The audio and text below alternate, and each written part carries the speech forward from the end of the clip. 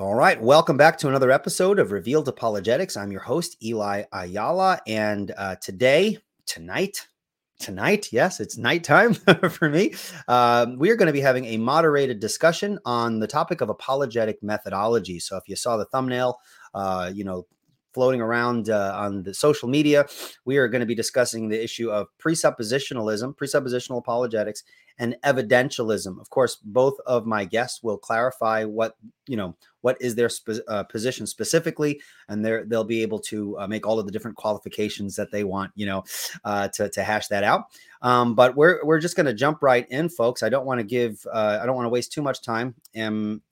With pleasantries, I just want to have an opportunity quickly to introduce my guest, have them just share a little bit about who they are, and then we'll just jump right into the discussion. So without further ado, I'd like to introduce David Paulman, who is a first-time guest on Revealed Apologetics. And how are you doing, man? I'm doing well. Thank you for having me on, Eli.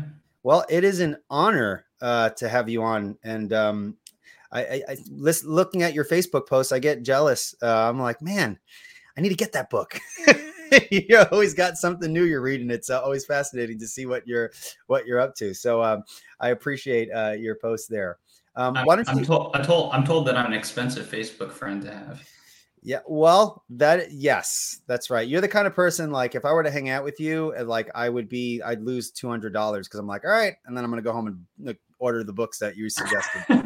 So you're one of those friends that make people poor if they hang out with you long enough. So it's true. Why don't you tell folks a little bit about yourself, and then I'll invite Joshua to join us.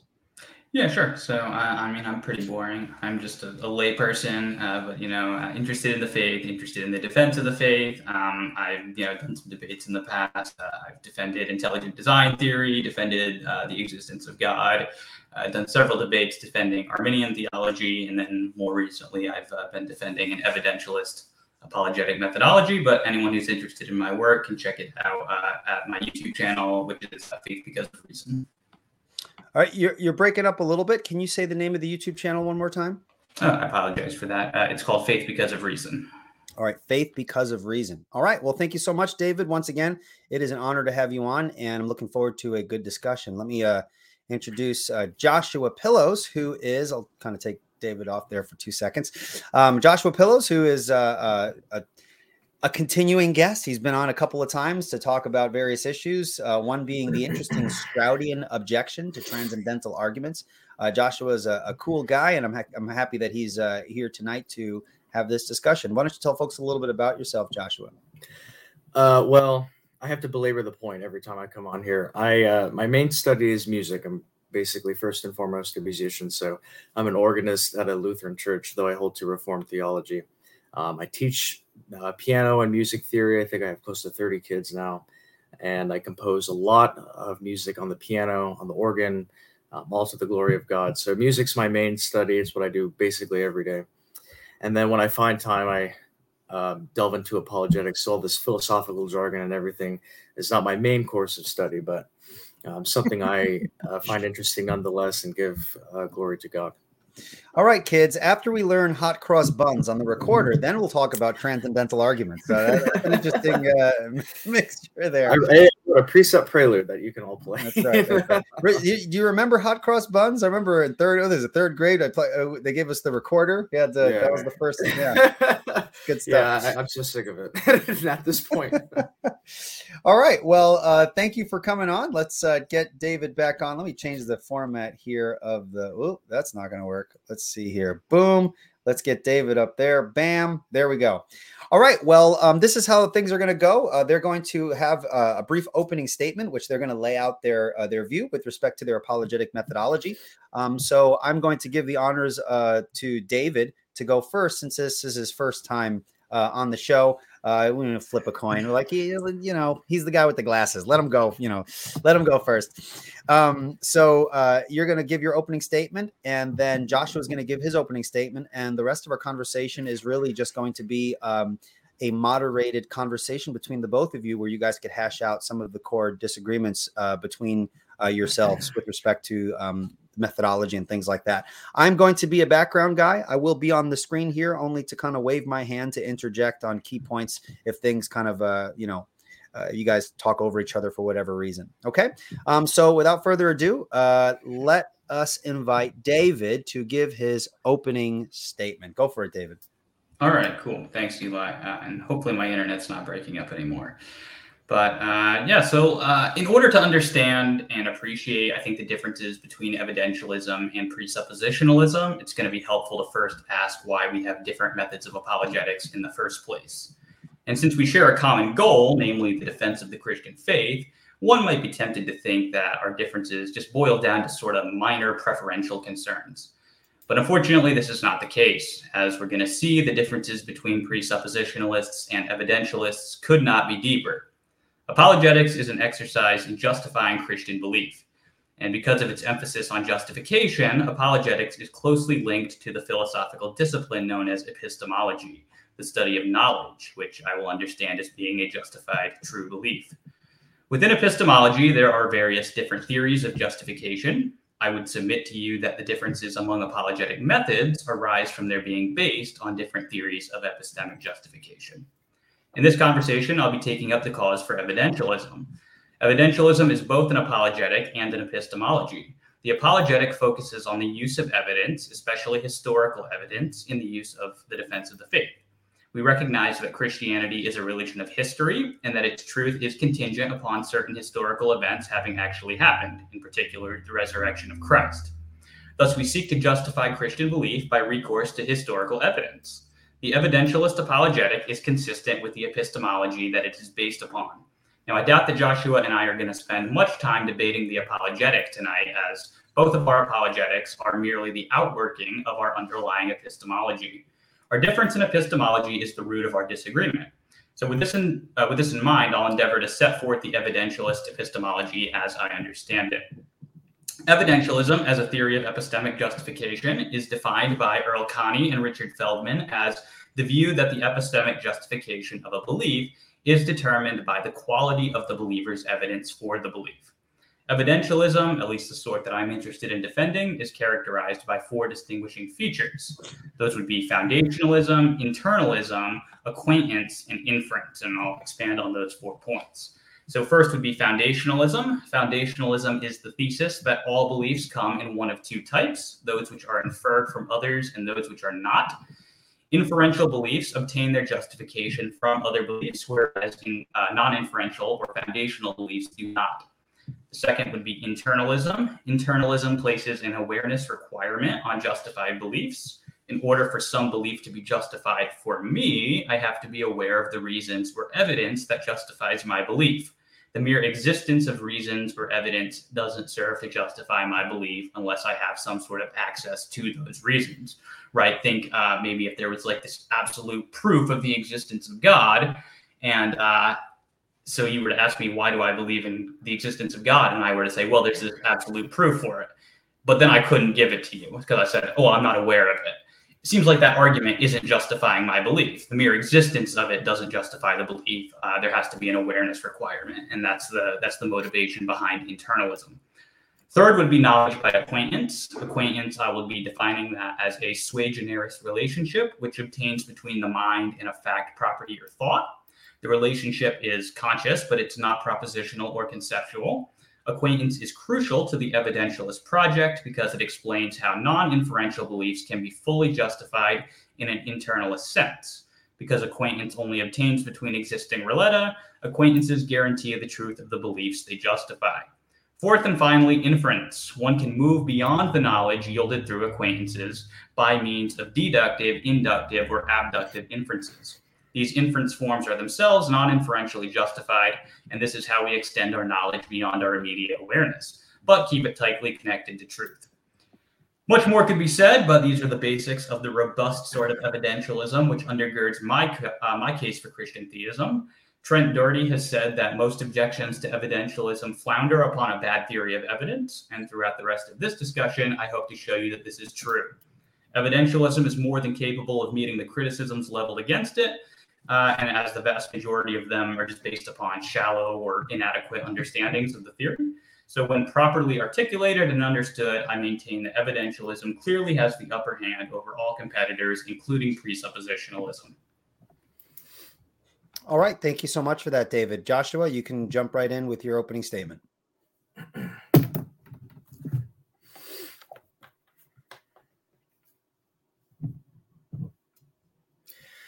All right.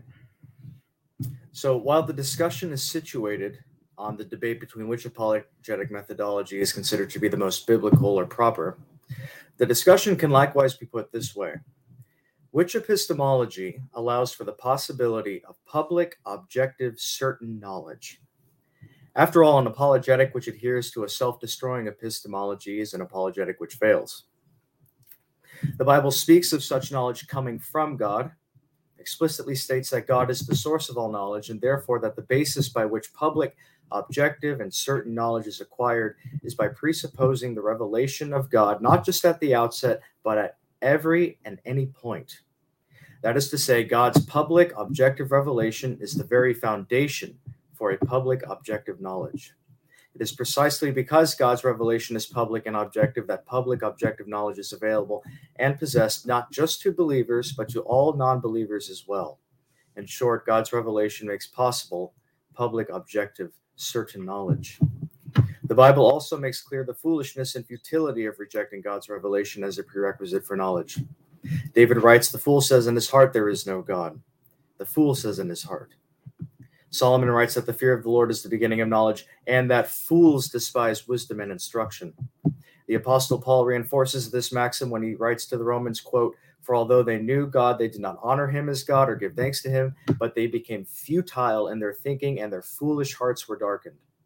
He likewise uses this language against the natural man to the Ephesians, quote, "Now this I say and testify in the Lord, that you must no longer walk as the Gentiles do, in the futility of their minds. They are darkened in their understanding." Such an epistemology which fails to give reverence to God and begin with his revelation is futile. Paul describes this type of epistemology as being vain. Quote, "See to it that no one takes you captive by philosophy and empty or vain deceit, according to human tradition, according to the elemental spirits of the world, and not according to Christ." Christ, who just a few verses earlier in Colossians, Paul says is the deposit of all the treasures of wisdom and knowledge. Paul exhorts Timothy to avoid the, quote, "avoid the irreverent babble and contradictions of what is falsely called knowledge, for by professing it some have swerved from the faith." If one does not begin with God's revelation, with Christ, who is the Logos of God, who is the deposit of all the treasures of wisdom and knowledge, then as Paul says, one will only obtain a knowledge falsely so called. God's knowledge is original knowledge. Therefore, if man is to likewise possess knowledge, he can only do so by receptively reconstructing or reinterpreting God's revealed, objective, public, original knowledge.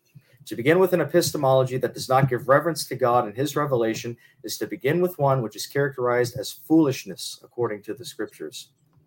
If one does not begin with the objective, universal revelation of God, one will invariably begin with his own subjective experiences. By denying the objective tether of revelation, such an epistemology will only ever end in subjectivism and therefore skepticism. Thus, Paul asks rhetorically, where is the one who is wise? Where is the scribe? Where is the debater of this age? Has not God made foolish the wisdom of this world? An apologetic that is erected on the ruinous sands of worldly thinking, on autonomous reasoning, that does not begin with God's revelation is one which forfeits the possibility of knowledge. And if knowledge is forfeited, what then is left of such an apologetic? Taken consistently, evidentialism, as predicated on the authority of human reasoning and not revelation, destroys itself. The very notion of evidence is destroyed because human knowledge itself is destroyed. Therefore, a revelational, presuppositional apologetic, which always and everywhere grounds itself in God's revelation, which stands on the scriptures at every point, and the same way that Paul did in his apologetic with the Greek philosophers, is the most faithful, indeed, the only apologetic for the Christian to hold to. We concur with the psalmist that in God's light do we see light. All right, thank you so much for that. Now let's jump right into kind of the conversational portion of this discussion. David, is there anything that Joshua laid out there that you take issue with that you'd like to interact with? And by answering my question there, you can interact directly with Joshua at this moment.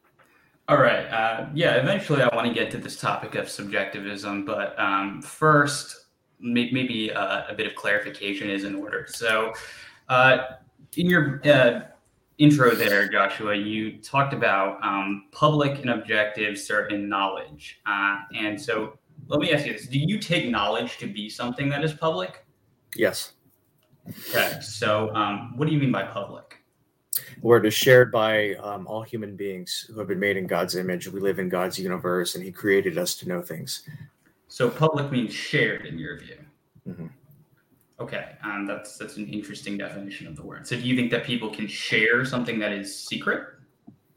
No, shared knowledge, meaning that we can all partake in the same, well, according to analytic terms, propositional or propositions. So we can know the same things. But of course, people have their reservations, their secret interpretations and secret experiences, if you want to call it secret, subjective, if you will.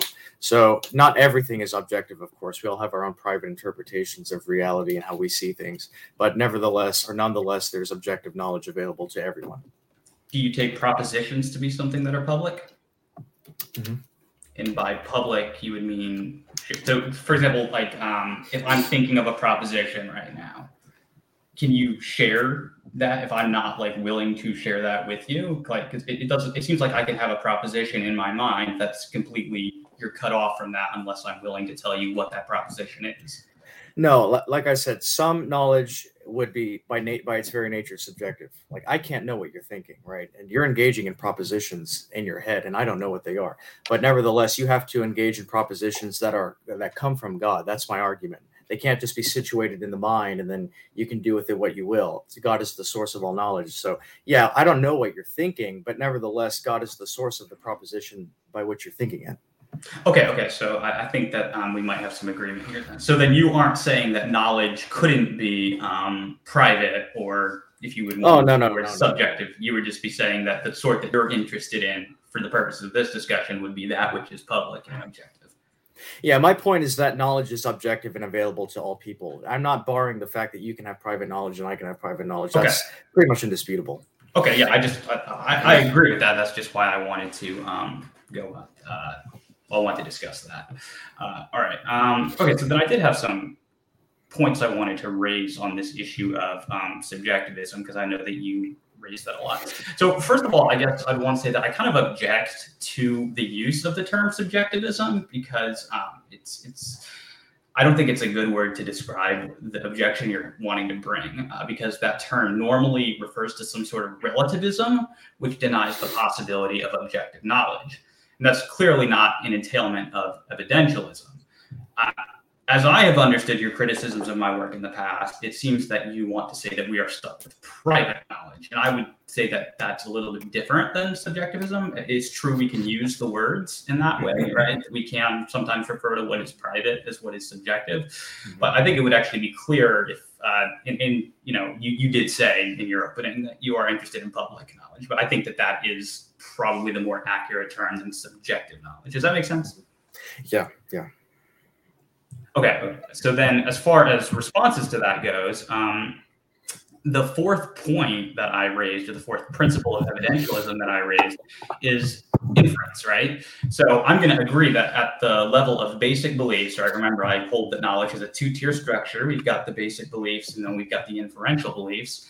So yeah, I'm going to hold that at the level of inference, what we can be certain of, that all is going to be privately accessible to myself, right? Because I'm an internalist. Mm-hmm. But I do not hold that we cannot gain public knowledge. I would hold that we can gain knowledge of what is external to ourselves by means of inference. Do you think that the inference there is a failure? Did you say we can't attain objective knowledge? No, I say that we can obtain it, but it's by means of inference. Oh yeah, I agree.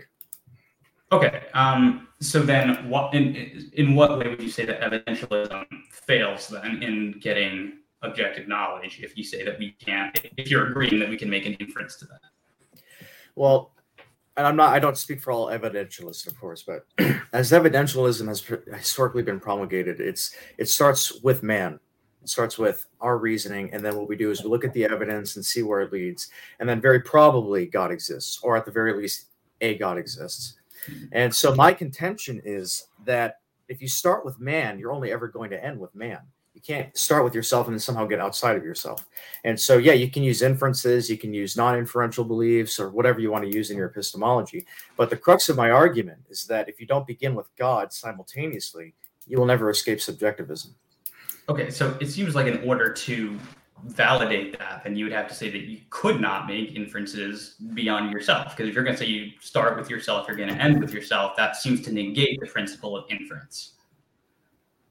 Yeah, I mean, inferences are part of discursive reasoning. So you're doing discursive reasoning nonetheless. But my argument is that you have no right, if you're going to start with yourself or any evidentialist, to say, I'm going to start with myself and I'm going to go through a process of discursive reasoning. And then I'll conclude that, I see a computer in front of me in the objective world. And my argument is no, if you start with an egocentric picture, you will only ever end in an egocentric predicament. Right. So that seems to be saying then that the inference is not valid, that it fails in some way, right? Yeah, it fails to be public. Okay. Could you explain to me why you think that the inference is a failure? Because you're not tying your epistemology to anything outside of yourself.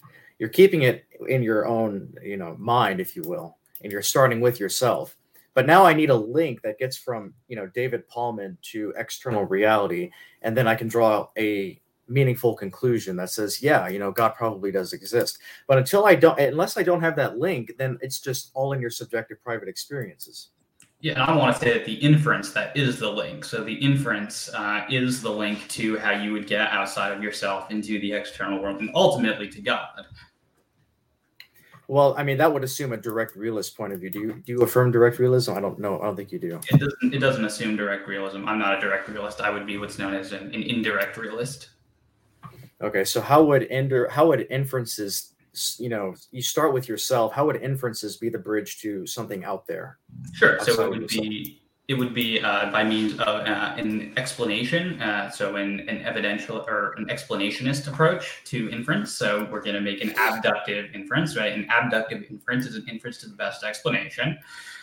We know that we have certain experiences. That's something you seem to be granting for the time being, so that we have these privately accessible experiences that are secured by direct acquaintance. Okay, so we want to propose what's an explanation, right? We can ask, why do I have those experiences? And so the explanation that I'm going to propose as the best one is that we inhabit a real world of three-dimensional mind-independent objects. So realism, I'll say that explains the existence of my having these experiences better than any competing account. And so it seems to me that if that is indeed the best explanation, if we can't show that there's not an equivalent or better explanation, then we have justification for believing in an external world. Do you have any proof that there's an external world? No. Well, if by proof you mean a deductive syllogism, no, this would be abductive reasoning. Okay, so you don't have any argument for an external world that, at the very least, concludes with absolute certainty. We don't have a deductive argument. No, we would have an abductive argument. Okay, so then you would be willing to say that every inference pattern you make could be wrong, and that there really is no external reality, and that you could be totally wrong, and that you're an indirect realist, but really it's all anti-realism. Well, no, because anti-realism would be a different thesis than indirect realism. So no, I would say that we have justification for being realists, that we have justification for believing that there is an external world. But yes, I would agree that it is less than certain. That's the nature of abductive and inductive inferences, is that they do not guarantee the truth of their conclusions. They are not necessarily truth-preserving, but they do provide justification. Only a deductive inference is going to guarantee the truth of its conclusion. So would your apologetic ever conclude that God exists with absolute certainty? Mine wouldn't, no, because I think we can only have absolute certainty of the things with which we have direct acquaintance, and I'm a skeptic that we can have direct acquaintance with external objects to ourselves. I think we only have direct acquaintance with our own perceptions and certain concepts that we possess. So no, I would say for myself, I don't think that. I know that God exists with certainty, but theoretically, it's within the realm of possibility. Perhaps someone could have a direct acquaintance with the fact that God exists, so it's not ruled out that you could have certainty of God's existence. But the arguments that I would give for God's existence are mostly going to be abductive and inductive. They could take a deductive form, but even the premises are going to be supported inductively and abductively. So the simple answer is no. I would not conclude that God exists with certainty.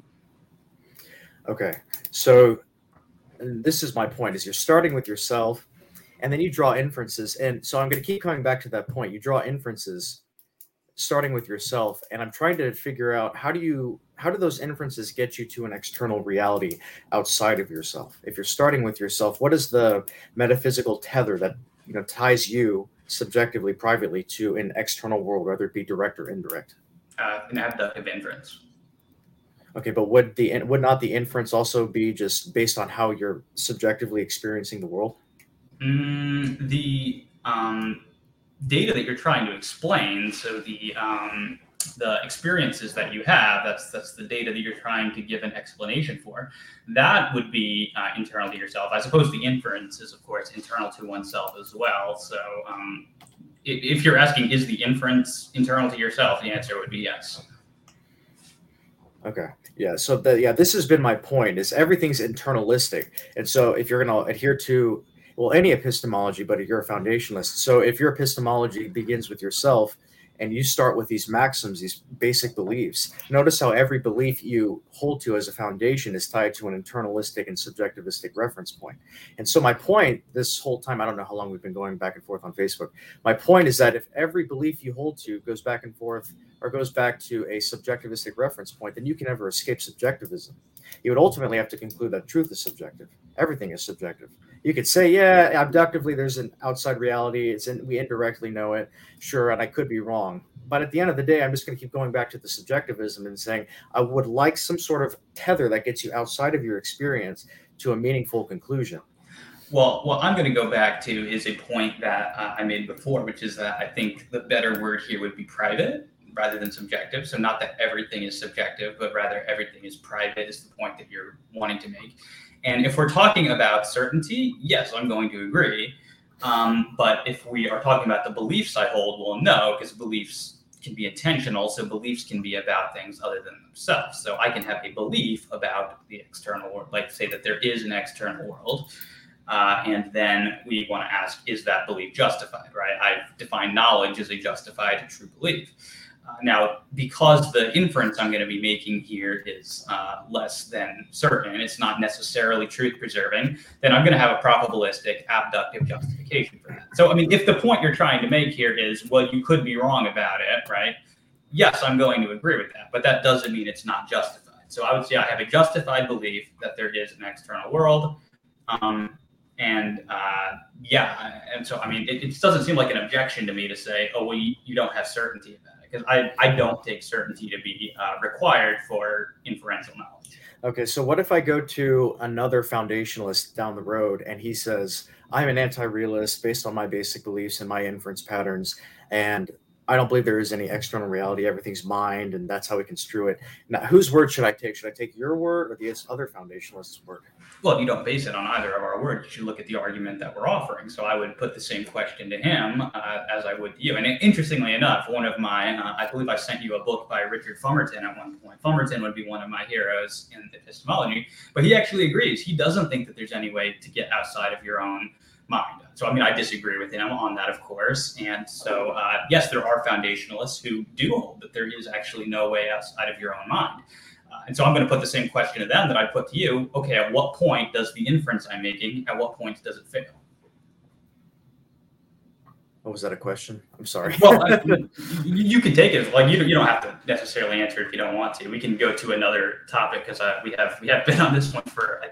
That's fine. I wanted to allow David to press a little bit, but the nature of the discussion, you both were able to kind of press a little bit. So let's kind of shift in terms of Joshua spearheading his objections against your position. Joshua, you can continue on a point that you already mentioned, or you can bring up some other element of his methodology that you think is a weakness as you see it.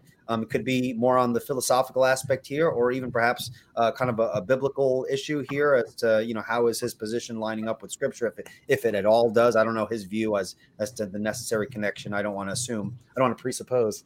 But you can take any line you'd like. You can continue the line you guys have already been discussing. It's up to you. It's all in your court, Joshua, to spearhead the next section here. Okay. Yeah.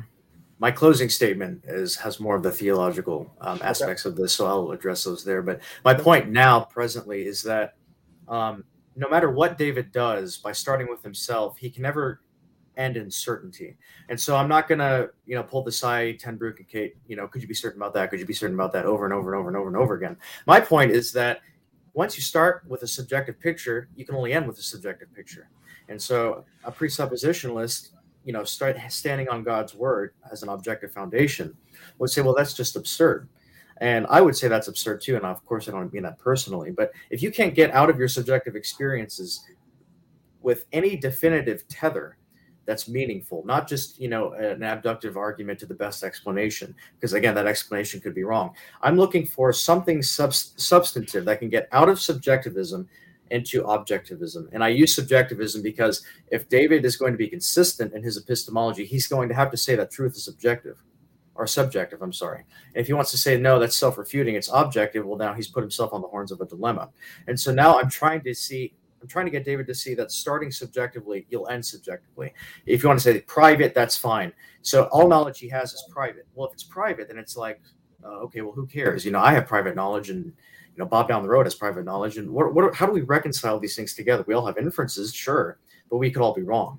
So I'm looking for some sort of objective epistemology, some objective foundation to adhere to in order to prove the existence of God. I want to keep this on, on evidentialism. So I want an apologetic that has a foundation that's meaningful and not just private specifically. And so that's been my point. So if I could chime in here, then I would say what you want there, Joshua, I would like that too. Like if I could have certainty that there was an external world, certainty that God exists, I would absolutely love that, right? I'm an apologist. I do enjoy having certainty about things. So when you say I want these things, I'm like, yes, come to the dark side, David. I want those things as well. The issue here is not so much whether we want them as I think whether they're available. So if your point is that David's epistemology doesn't get you certainty that there's an external world where that God exists, yes, I will grant that right now. I've granted that from the beginning. I don't believe that you can have certainty with respect to those things, nor do I think that you need certainty with respect to those things. I don't think that the vast majority of our knowledge is certain, and I don't see that as being a problem.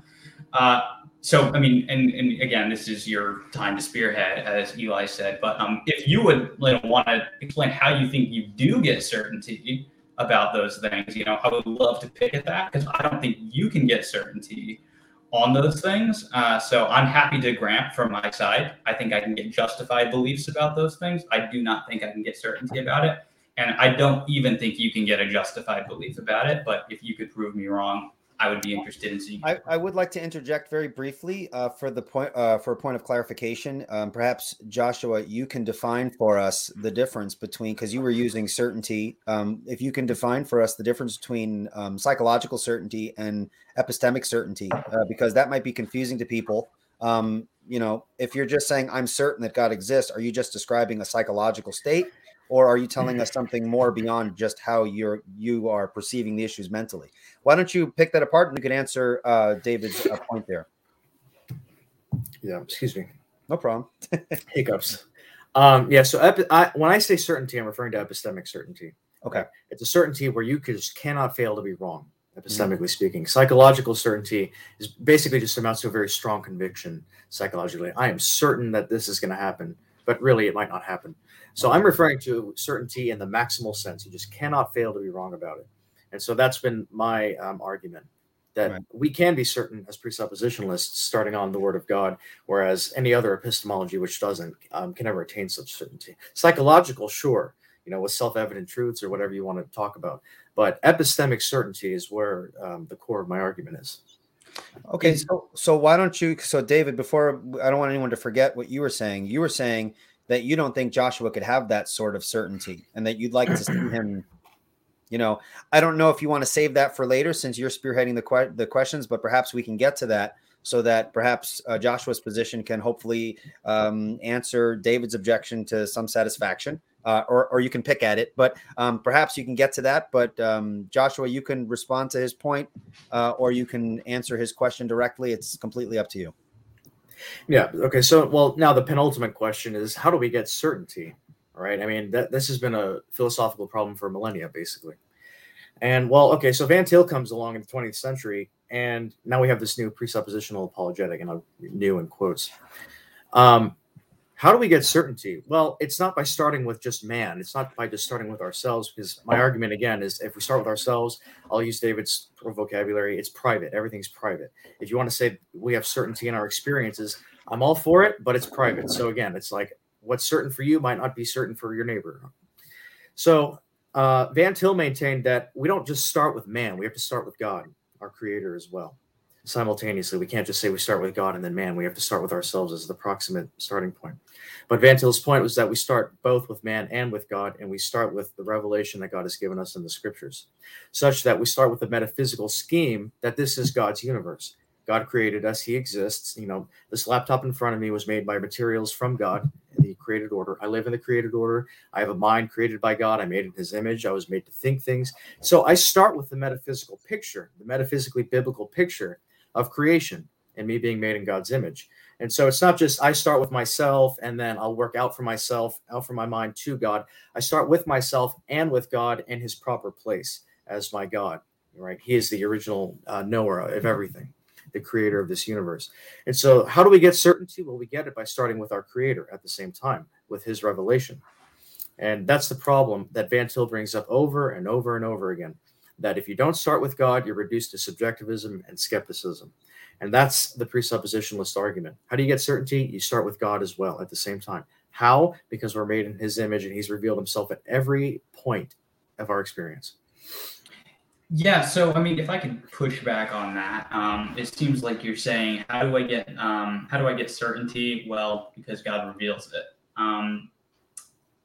But I'm curious, like, what justifies this revelation? Well, first we could ask, how does God reveal it? But more importantly, as far as the justification point, what justifies that revelation?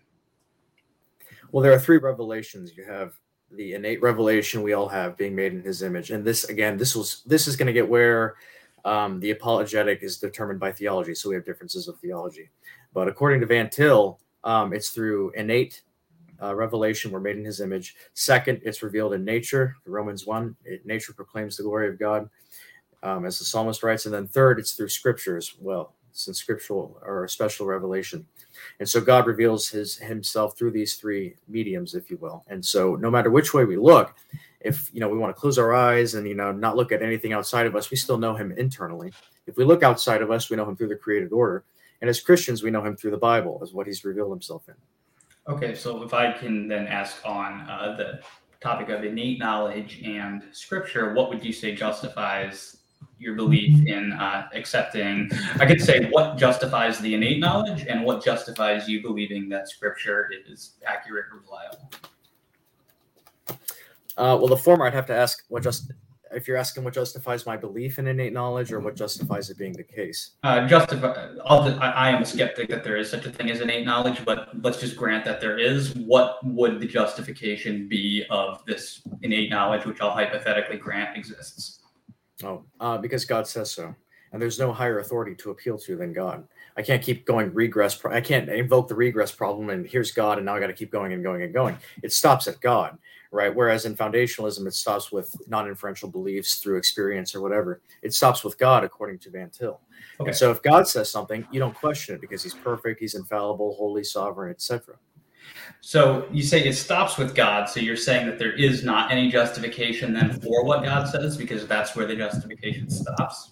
No, God is self-justifying. Whatever he says justifies itself by the very nature of who God is. Okay, so do you see that there's a circularity issue there?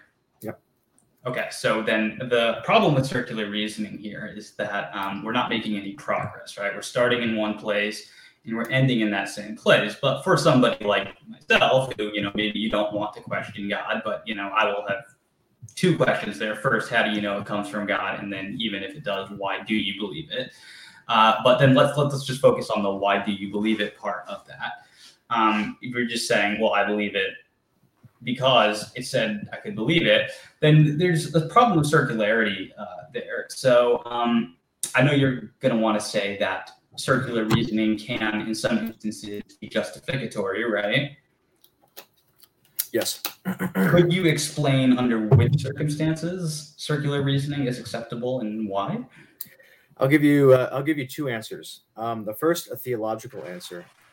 It's permissible for God because God is God, and no one speaks for God. God speaks on his own authority. No one questions his revelation. In virtue of who God is, what he says is the case. And so I take that at his word, since I can't appeal to anything higher, and to try to appeal to anything else is sin.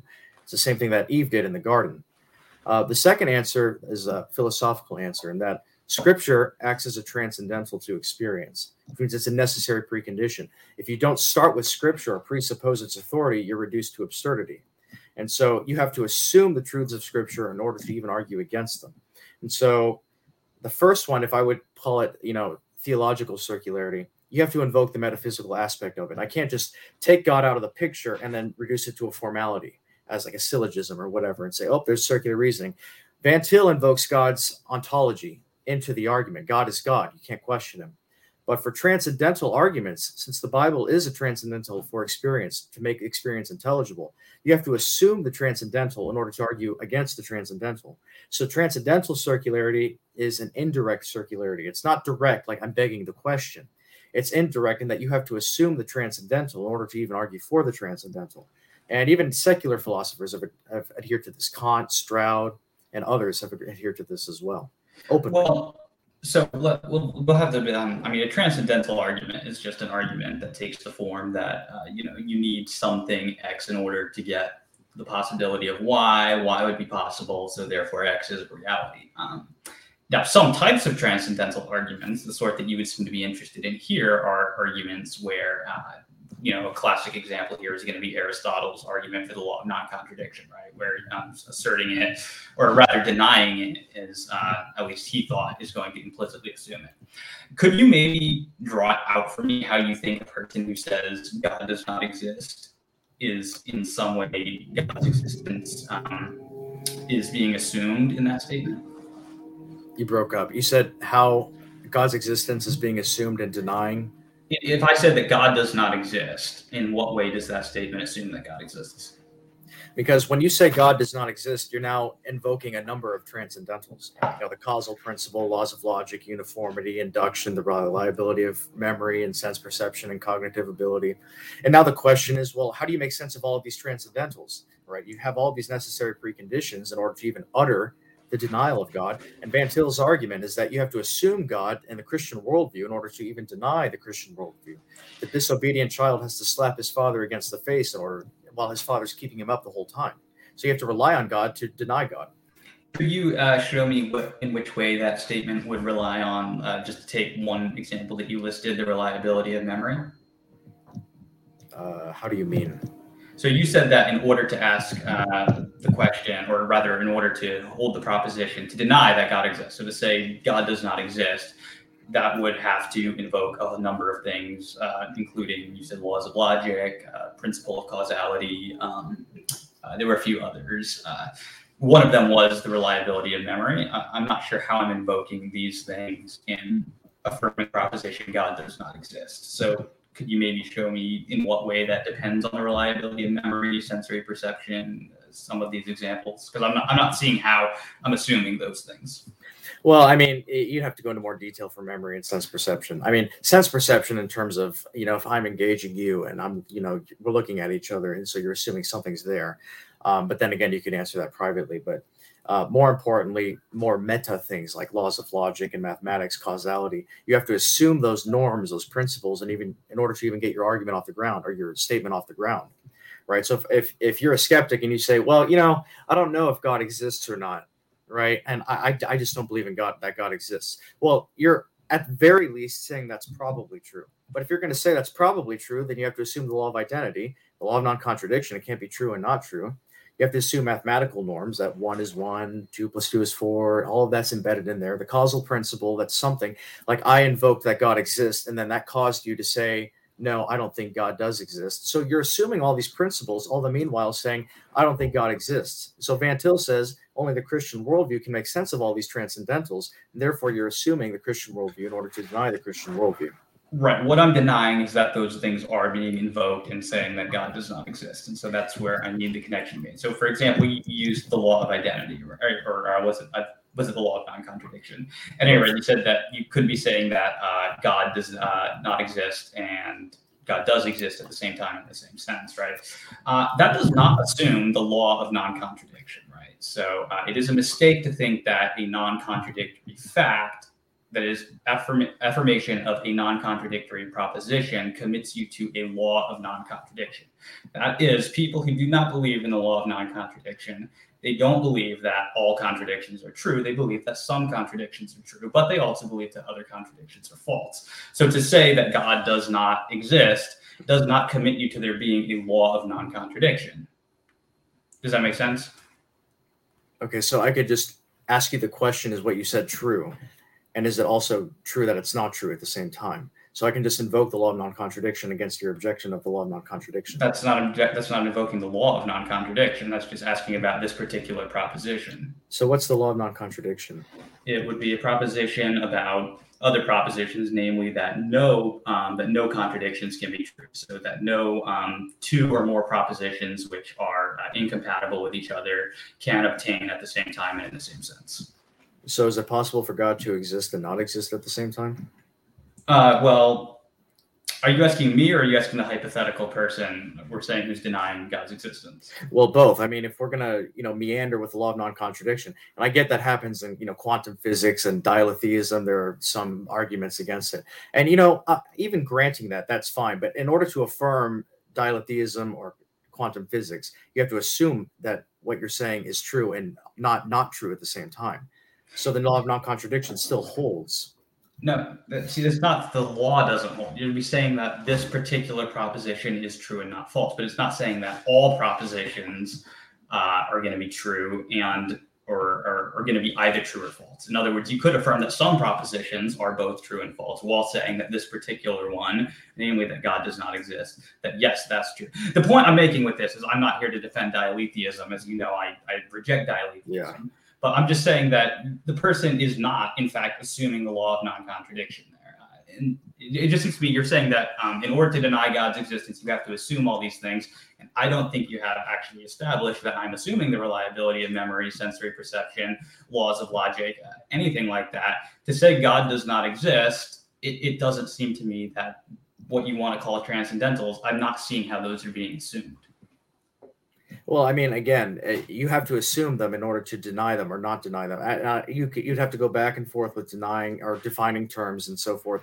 But if I, as a Van Tillian, I would just back up and say, okay, what are laws? What are principles? The principle of causality. What's mathematics? What are these abstract things we call numbers and laws and so forth, normalities? And now my question is, well, how do you account for that on your worldview, right? If you want to put into question the law of contradiction, or the law of excluded middle, as has been done for thousands of years already. My question is, okay, well, how do you account for bringing it into question to begin with, right? Are we assuming some objective external reality? We're assuming the reliability of our senses, our cognitive abilities. Are we assuming causation at all?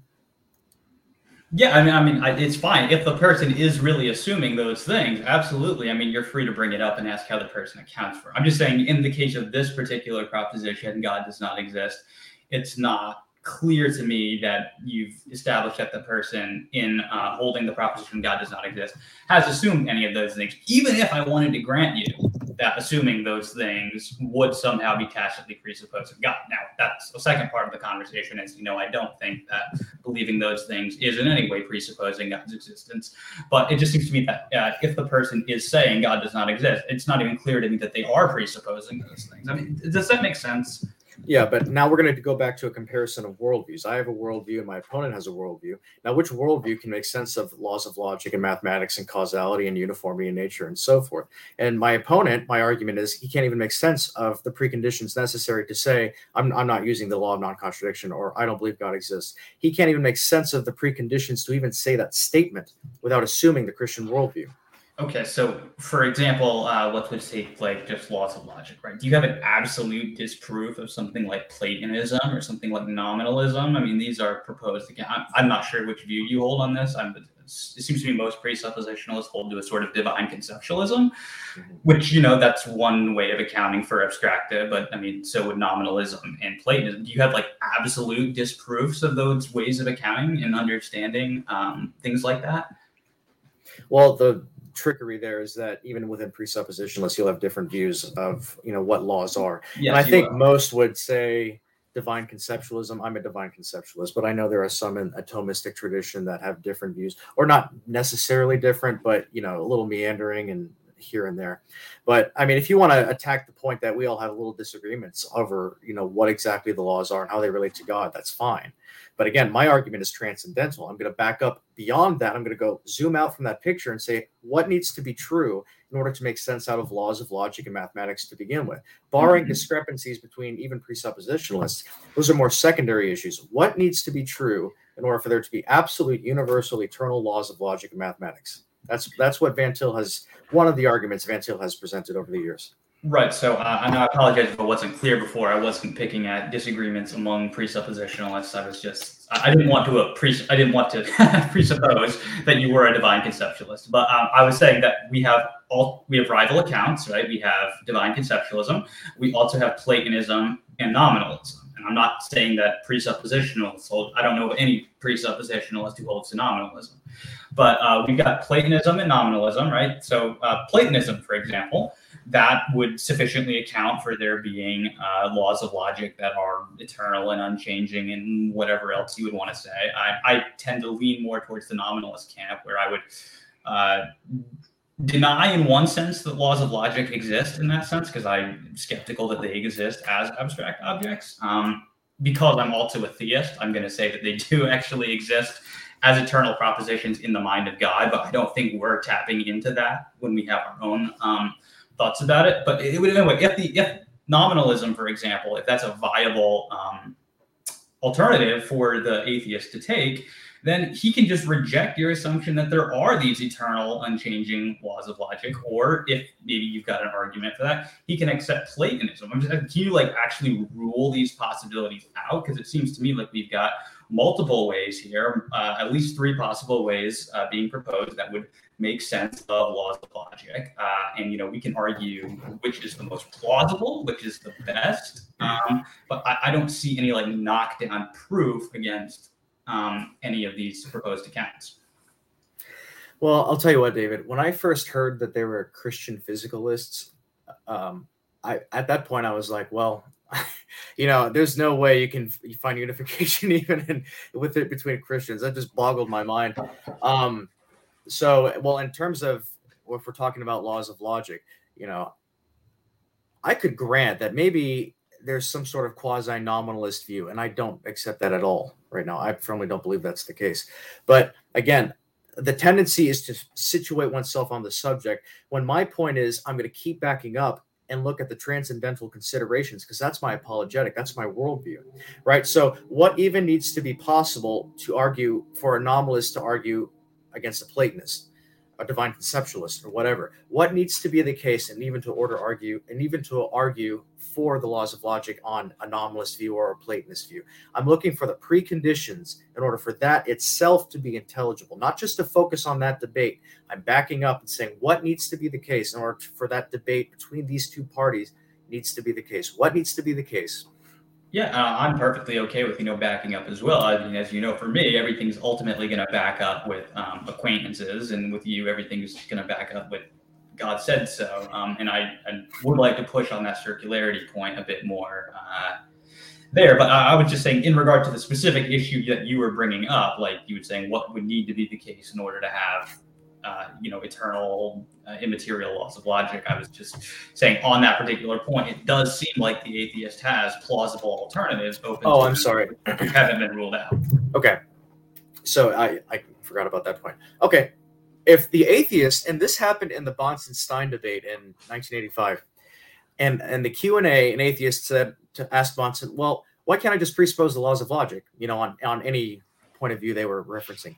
And the point is, Bahnsen said, that's fine. The laws of logic have a transcendental necessity to them.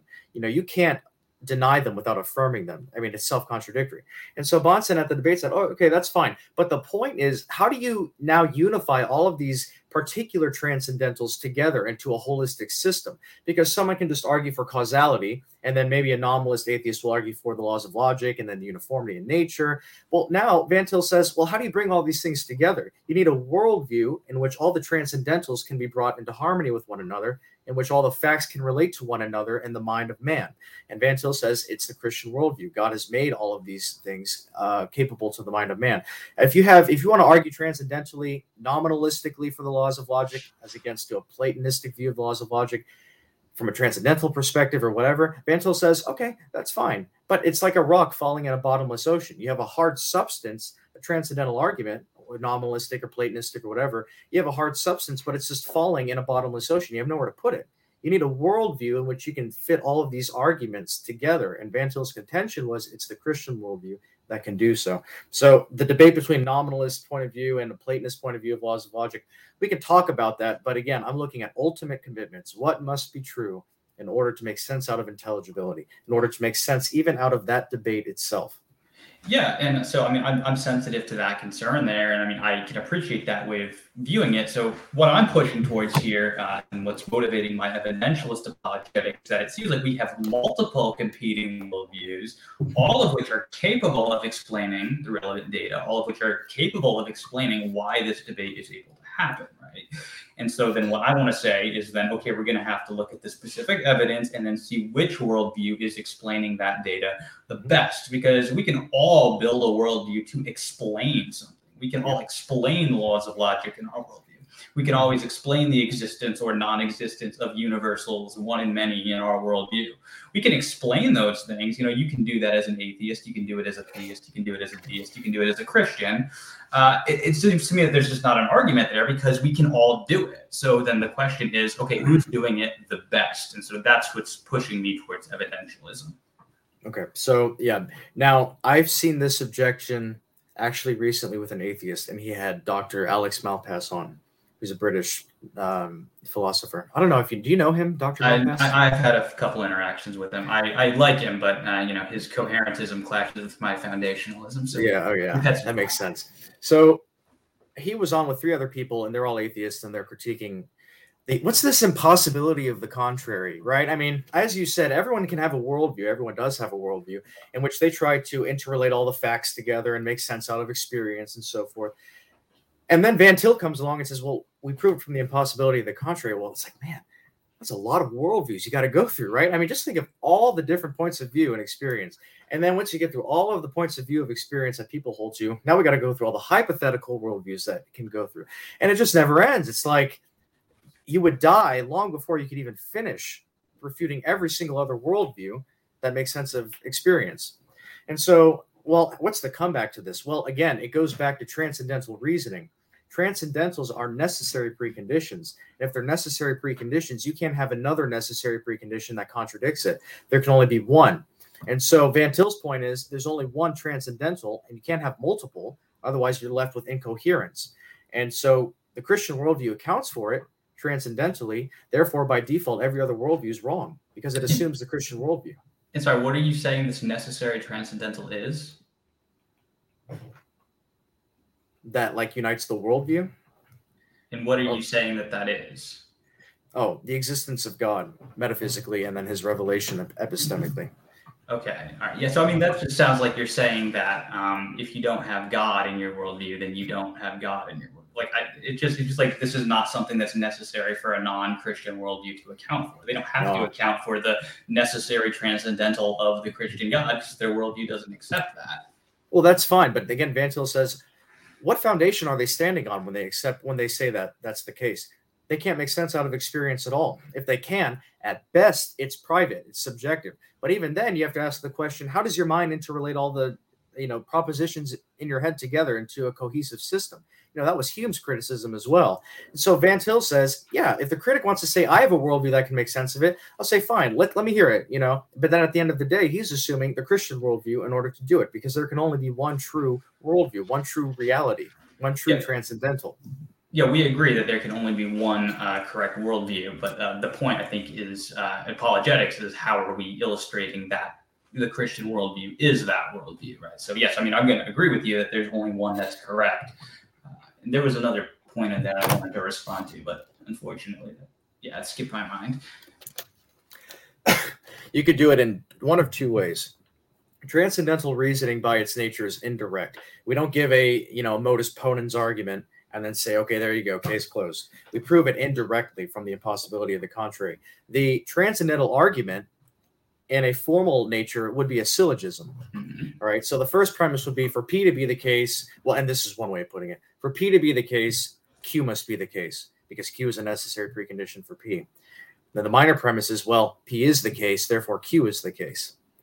And so the question now, so that would be, I guess you would call it the positive form, the direct form, but that's not technically correct, but I'm giving it to you in a syllogistic way. Okay, well, now some transcendentalist comes along, gives you that syllogism and says, here, Q is the case, Q is a necessary precondition for P, P is the case, so Q is the case. Well, that's not enough to convince anyone, right? You have to prove that Q is the necessary precondition. And how do you do it? Well, you deny Q. You show that, okay, if you deny Q as a necessary precondition, you're left to absurdity, or you render the operational feature that you're talking about unintelligible. So you take the opposite of the transcendental, show that it's absurd, and therefore conclude that absurdity can't be the case, so therefore the transcendental must be the case. Well, and that's what I was trying to do before, is I was trying to deny that first premise there and say that in saying the proposition that God does not exist, I don't think that you have shown that is reducible to absurdity in and of itself. Okay, well, I'm going to attack the worldview now. So if a worldview comes along and says God doesn't exist, I'm going to ask that person a number of things. I'll ask him, well, first, how does he know that? Then how does he make sense out of uniformity and nature outside of him, granting that, inside of him, internally? How does he make sense out of logical norms, mathematical norms, causality, cogitation, all of these different things that he's utilizing in order to even utter the statement, right? So I'm going to push him on his own assumptions. How does he back that up transcendentally? How does he prove that God doesn't exist? What are the transcendentals he's appealing to, and how does he unite them into one cohesive system without assuming my worldview already? Yeah, and I mean, it seems like that's what we kind of went on before for a while, right? Like you want to push back on laws of logic, and I was saying they can explain that through Platonism or nominalism. If you want to push back on morality, they got similar explanations there. So this just seems to go back to the other point that it seems to me that the absurdity of denial of God's existence has not been demonstrated because atheists have viable answers open to them at every turn. I would. Sorry, Eli, you want to say something? Answers. Yep. So let's now. So there are a couple of points that you guys were suggesting that Joshua was saying you need the Christian worldview, and then David seems to be saying, well, I mean, there are multiple options available to the unbeliever, right? He can adopt Platonism, he could adopt nominalism, he could adopt the different perspectives, and it seems that there was kind of talking past each other. So let's take a moment to kind of narrow in on that point. So my question to Joshua on behalf of David, okay, and you can correct me if I'm not representing what you're trying to get at, David. You're saying the unbeliever has other options. Joshua, why is it the case that the unbeliever's options are not good options? In other words, you're saying he can choose different perspectives, but they won't work because is that what you're getting at, David? Pretty much, yeah. It's like you're going to say that if you deny God's existence, then it's absurd. And I'm saying how? He's saying, well, okay, laws of logic. Okay, well, they can go to Platonism. Why is that absurd, right? Or else you're going to have to abandon your argument from laws of logic and go to something else. And it just seems like any point you can bring where allegedly denying God's existence is absurd, there is a non-absurd answer. I would hasten to add, from the evidentialist perspective, I think we can show these explanations that they're wanting to give are not as good as theism. But it seems like Joshua wants to make the stronger claim and say not merely that theism is more probable than atheism, he wants to say it's actually absurd. And so I'm saying, then where is the absurdity in Platonism, nominalism, etc.? So Joshua, perhaps you can give some illustrations as to why you think Platonism or one of those other options he suggested are not implausible, but they're actually absurd. Is there kind of an illustration that you can give, an example, a sampling, if you will, of why some of those options really aren't good options for the unbeliever to take? Well, again, I've belabored many points to David, and I'll reiterate probably three of them. So again, the first I brought up, David talks about non-Christians have options. Okay, well, no matter what the non-Christian has, let's talk about anything, Van Til says. Talk about anything, and we'll see how it implies God. So let's talk about options. What are options? Well, in order for this notion of options to be the case, there has to be uniformity in nature, rational faculties, etc., that everything's united. So I would, again, have to ask, how is my opponent's position unified cohesively, internally and externally? What needs to be the case for there to be options to make sense out of terms like Platonism and nominalism? And then the second thing, again, as I belabored, the Christian worldview can already make sense of these things universally. And David's already admitted that there can only be one worldview. So now my question is, well, why are we arguing anymore? Because the Christian worldview can do it. So again, my opponent, he says they have alternative answers. But again, as I've already said, everything's private, everything's subjective. So who cares? It's suitable and it's intelligible to them personally.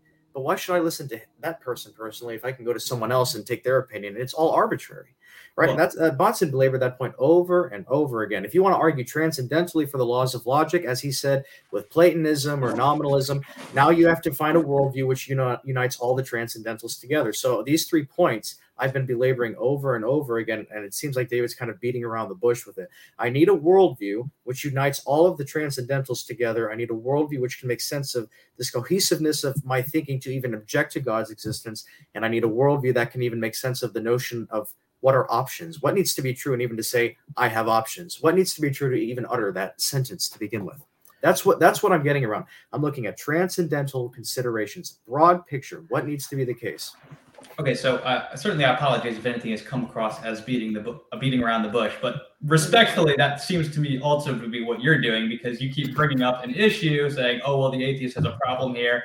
I'm saying, here's a solution. Can you show me how it reduces to absurdity? You say, okay, oh, well, you're saying they've got options. Well, how do you account for options? Again, you could also do that through Platonism. So again, why is Platonism absurd? It seems like you want to keep running away from the issue. Like they're offering their account, they're offering their worldview, they're doing what you want them to do. They're giving explanations for these things. And you're like, well, I'm just going to take it up another level. And, and perhaps like that's just how it's going to go. Right. And so we want to switch to another topic, but that's kind of how the I think is going from my perspective. If I could jump in real quick, and I do apologize. I don't want the conversation to get too off topic, but Joshua, you think Platonism doesn't work. So David, are you asking him then to just right now offer a refutation of Platonism? Or you see what I'm saying? That would lead him, I think, to have to now refute Platonism one by one. For the purpose of this conversation,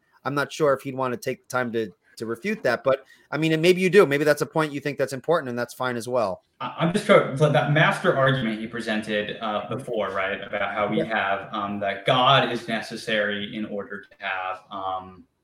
Oh goodness, I'm forgetting what you put there, but basically that you need God in order to have any kind of intelligible experience, right? To deny God's existence. The Christian God's existence is going to lead to absurdity. That was the first premise of the argument. I want to see how that is justified. And so let's say, okay, let's take the proposition, God does not exist. And then let's see you do your worst to reduce it to absurdity. So you're going to say it's absurd because it can't account for laws of logic. I'm saying, okay, here's a defeater, Platonism. So I would ask if he can give a defeater to that in order to justify his belief that atheism does reduce to absurdity.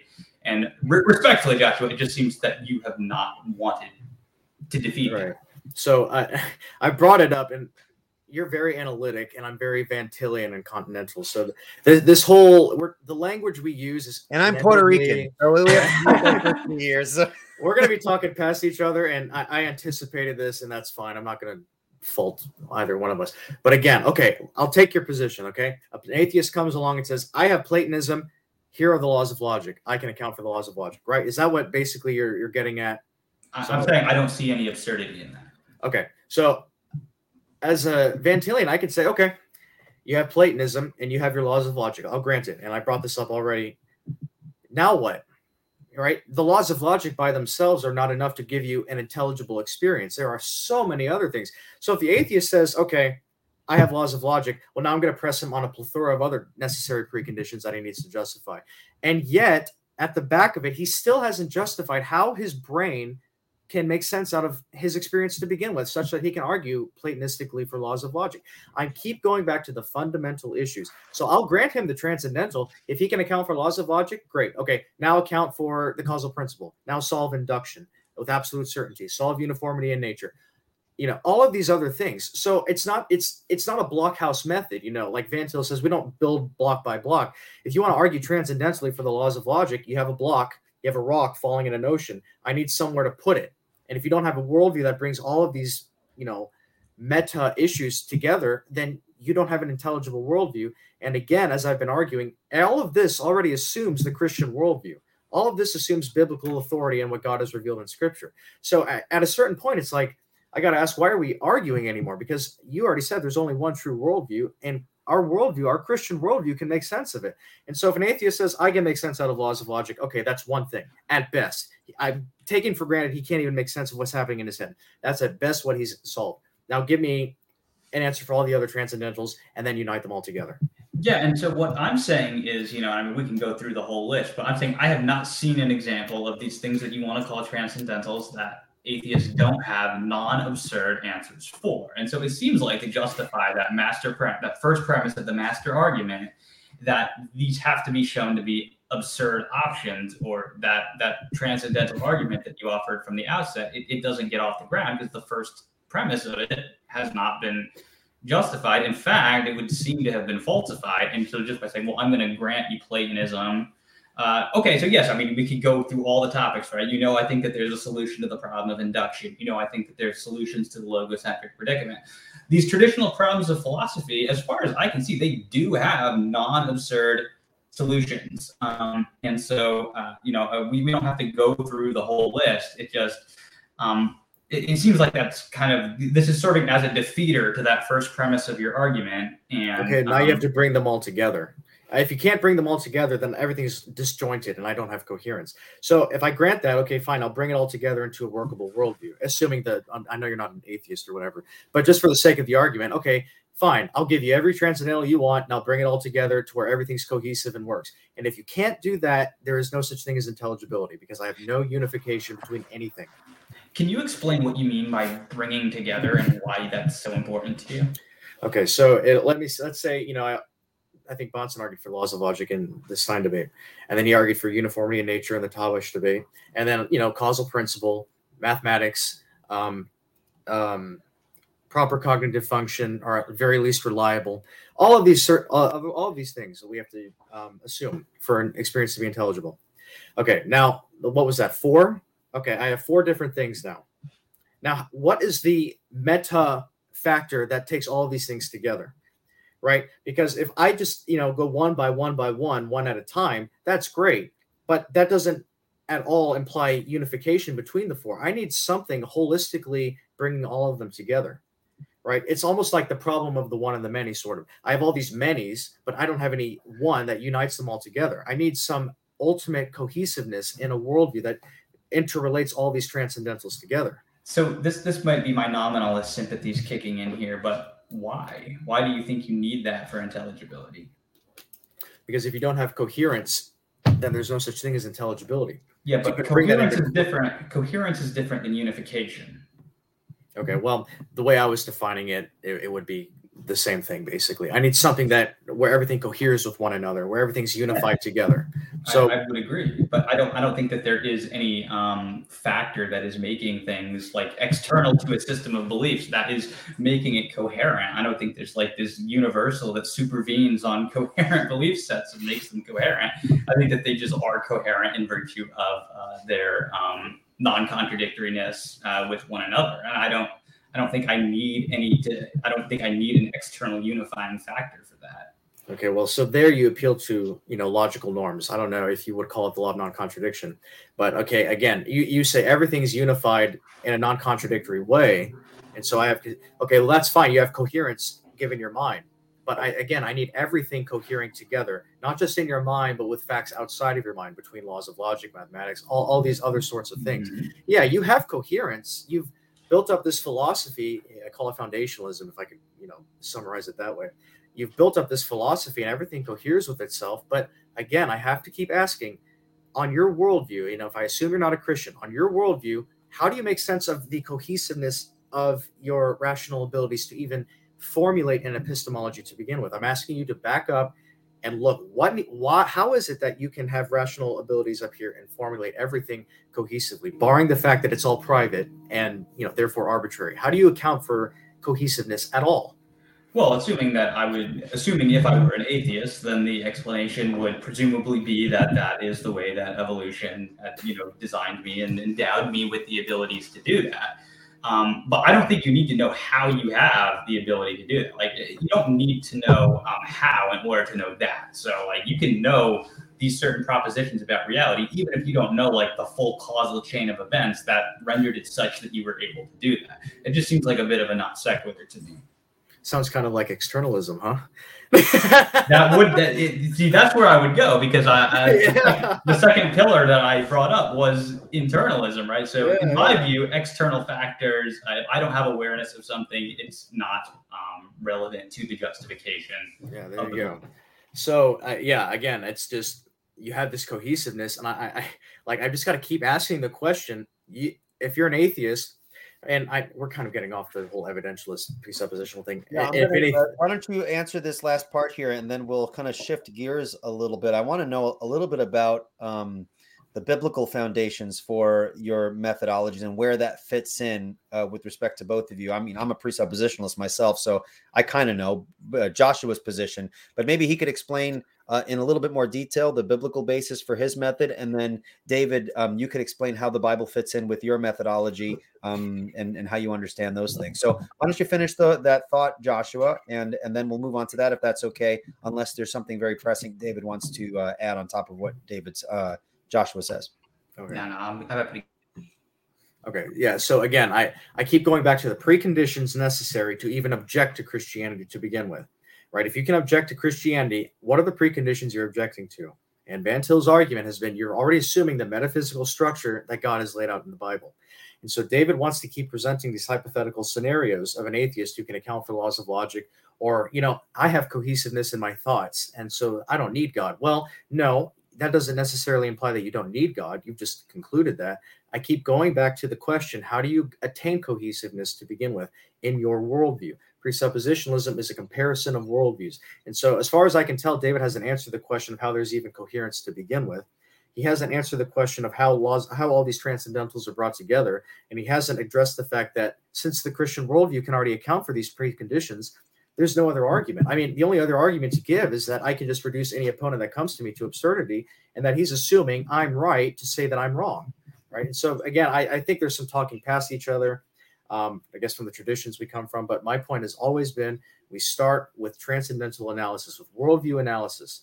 And I keep asking these big questions to David, and they're still left unanswered. So anyway, I kind of want to get back onto apologetics, Okay. Unless there's something David wants to add to that, we'll move on to the next portion here with what I mentioned before with respect to biblical foundations. Is there any last comments you want to make there? No, I would just say, if those were the questions that you wanted answered, I wish you'd asked them like in the opening statement, and I would have gotten right to answering them. Well, I didn't know what we were going to talk about. Well, I did know. Okay, I just didn't know specifically. So I just gave out a presentation of a presuppositional methodology. No, I got you. All right, cool. Let's shift to David with respect to explaining his biblical foundation of evidentialism. You describe yourself as I know there's kind of variations within apologetic methodology. Would you just describe yourself as an evidentialist? What other apologists can people think of so that they can understand, oh yeah, David's more in line with that?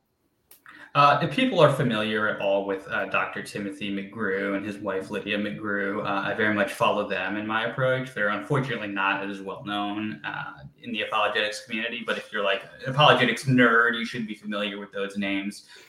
Those would very much be apologists who I would follow very closely in my own methodology. There are other evidentialists who I follow less closely. So like people know names like Gary Habermas, Michael Licona, they would be considered evidentialists. Jonathan McLatchie, he would be another evidentialist. Unfortunately, evidentialist names are often not as well known, but those are some names they might know. Okay. Now, with respect to evidentialism as a methodology, why do you hold to evidentialism? And is the reason I mean, I'm sure there's multiple reasons, but is there a biblical grounding for why you hold to that specific view with respect to your epistemology, or do you not think that they're necessarily derived from the other? Can you explain that for us? So I'm going to get some hate on this, but I am not primarily an evidentialist because I think that the Bible teaches it. And now, if you think that's an objection to evidentialism, then that's just criticizing me for being an evidentialist and not presuppositionalist. So you have to do an internal critique of my evidentialism. There you go. It is not an objection to evidentialism that we do not explicitly derive that from Scripture in the first place, because it is part of the very methodology that Scripture is something that we would arrive at the truth of inferentially.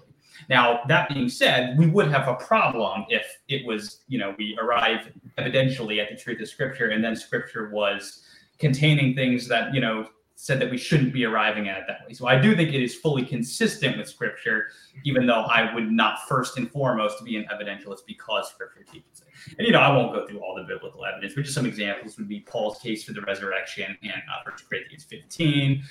Definitely is fraught with appeals to eyewitness testimony. We have Elijah and the prophets of Baal, where they do an evidential test to see, whether God or Baal is the true God. And we see that, I think this is in 1 Kings 18. And, we don't see anything about, doing internal critiques of worldviews and accounting for laws of logic or induction. It's very evidence-based, based on which God, would send fire from heaven. Even Jesus' own words, right? John 14:11, believe me for the very work's sake, appealing to his miracles. So I would say evidentialism is fully consistent with Scripture, but I would be certainly lying if I said I was an evidentialist because I thought the Bible taught. I do think Scripture is fully consistent with it, though. Okay, thank you for that, David. Joshua, why don't you tell us why you are a presuppositionalist, in the sense of how do you think the Bible, how do you use the Bible to support your presuppositionalism, especially in light, I'm going to add kind of a little salty flavor to the question, right? Especially in light of the fact that presuppositionalism really comes into full kind of thrust with Van Til, and you don't really see a lot of it throughout the course of church history. So that's kind of a criticism too. It's innovative. It's, if we're claiming it's biblical, then why did anyone else use it? So why don't you answer the first part? What's your biblical grounding for your position? And maybe address that aspect of the question I just threw in there, perhaps to complicate things more than it should. But go ahead. Thanks, Eli. I'm so sorry. Well, I hold to it because it holds to the lordship of Christ at any and every point. We stand on the Scriptures. I mean, you just think about the Christian picture of things, right? God created the universe and Adam and Eve, and they fell into sin. And so now the plan of redemption comes into the picture. And all throughout all of this time, we have written revelation from God until Revelation. It's written by John. And now we have this church that's been around for 2,000 years, the bride of Christ. And we have these Scriptures that come from this God. So if you assume that picture, why would you not start with God's own revelation? And so presuppositionalism is a comparison of worldviews, but it stands always on the lordship of Christ, right? Without Christ, there is no knowledge, or without presupposing God, there is no knowledge. Anything at best would be private or subjective, as I've belabored before. And even then, that needs to be explained itself, how the mind can do that. And so biblical basis for it would be in two places: Paul's encounter with the Greeks in Acts 17, and then when he was brought before King Agrippa in Acts 26. And in both of those instances, you don't see some sort of explicit transcendental argument given by Paul. I mean, I would be totally fine saying Paul doesn't use a transcendental argument. But what Paul does is he does the exact same thing that presuppositionalists do in methodology. He never pretends neutrality. He never forsakes his Christian commitments. At every point, he stands on the revelation of God to preach to the Greek philosophers or to preach to King Agrippa. And even in Acts 17, he quotes the philosophers' own poets. Even your own poets have said, this. And so he uses their own worldview to criticize it. And then he comes in and says, well, let me talk about this Christ that raised from the dead and this God, and God's angry with you and you need to repent. You have this altar to this unknown God. What is this all about? So we see in Paul, first and foremost, no neutrality whatsoever, an absolute certainty and acknowledging the authority of God's revelation, reducing his opponent's position to absurdity. And then fourth, with King Agrippa, he asked King Agrippa, why do you find it incredible that God should raise someone from the dead? Well, what's Paul doing there? He's not only assuming the revelation of God that appeared to him on the road to Damascus, and in Scripture and through all the prophets and everything, but he's implying that God is the source of all possibility. God exists, so why do you find it incredible that God should raise someone from the dead? So we see this standing on Scripture at every point in Paul's apologetic. He's acknowledging the antithesis between his thinking and worldly thinking, darkened thinking that I brought up in my opening statement. And he's citing God for other philosophical issues like the possibility. We are, and we live and move and have our being, as the poets have said, but that's true because of God as well. And so even barring that Paul wouldn't use a transcendental argument or doesn't use a transcendental argument, he's still presuppositional, if I could put it that way, in terms of, the way Van Til outlines our principles. This isn't anything new. The Van Til's just going back to Scripture. And the fact that, maybe the church hasn't adhered to it for 2,000 years doesn't say anything about the apologetic. It's just showing that the church is continuously being sanctified. The church isn't perfect, right? We were always growing. And any Protestant would say, wow, in 1517, we really went through a lot of sanctification because we got a lot better, from that Western church and the Eastern church and all of that. So it's the church, the bride of Christ is growing in its sanctification. And so my biblical basis would be for Paul and his encounter with the Greeks and both chapters of Acts as being presuppositional. And again, I have to clarify, Van Til would be the first to tell you we absolutely endorse the use of evidences. Presuppositionalism is not against using evidence whatsoever. As Paul says, and the same engagement with King Agrippa, these things have not been done in a corner, right? I mean, we use evidences. And as David said, they used evidences in the Old Testament. So we're not against the use of evidences. We're just against using them apart from the lordship of Christ, apart from standing on biblical authority. And so that's the difference. It's a worldview apologetic. All right. Thank you so much for that. All right. So I think this is a good time to move to the closing comments, and then we can spend the rest of the time tackling some of the questions that folks are asking. And I think that that's going to be a lot of fun. By the way, this has been an excellent conversation. You guys have been super respectful and just a lot of content, no awkward pauses. That's always the worst when you have someone, as a host, you don't know, if you don't know how things are going to go. And if it just gets super awkward and quiet, you're just kind of like, all right, let's move on. There's not much you can do at that point. So I really appreciate you guys have been doing an excellent job. So thank you very much. So David, why don't you give us your closing comments, and then Joshua will give his closing comments, and then we'll move right into the questions. All right, yeah. So I do not have a prepared closing statement. I didn't actually know I was going to get an opportunity for that. So, I'll just give some brief thoughts, though, throughout this. And so I apologize if this isn't as well organized as my opening statement was. But so here's kind of one thought. And, sorry to bring up an argument at the end here. This is just something that I meant to bring up in the discussion and it just didn't come up. But as far as, getting knowledge, objective knowledge or public knowledge, so there's knowledge that's outside of yourself. This is an argument that I have kind of developed against presuppositionalism, especially if they want to bring this objection that Joshua has raised, that you only have private knowledge and the only way you can get outside of that is through, an inference that is less than certain.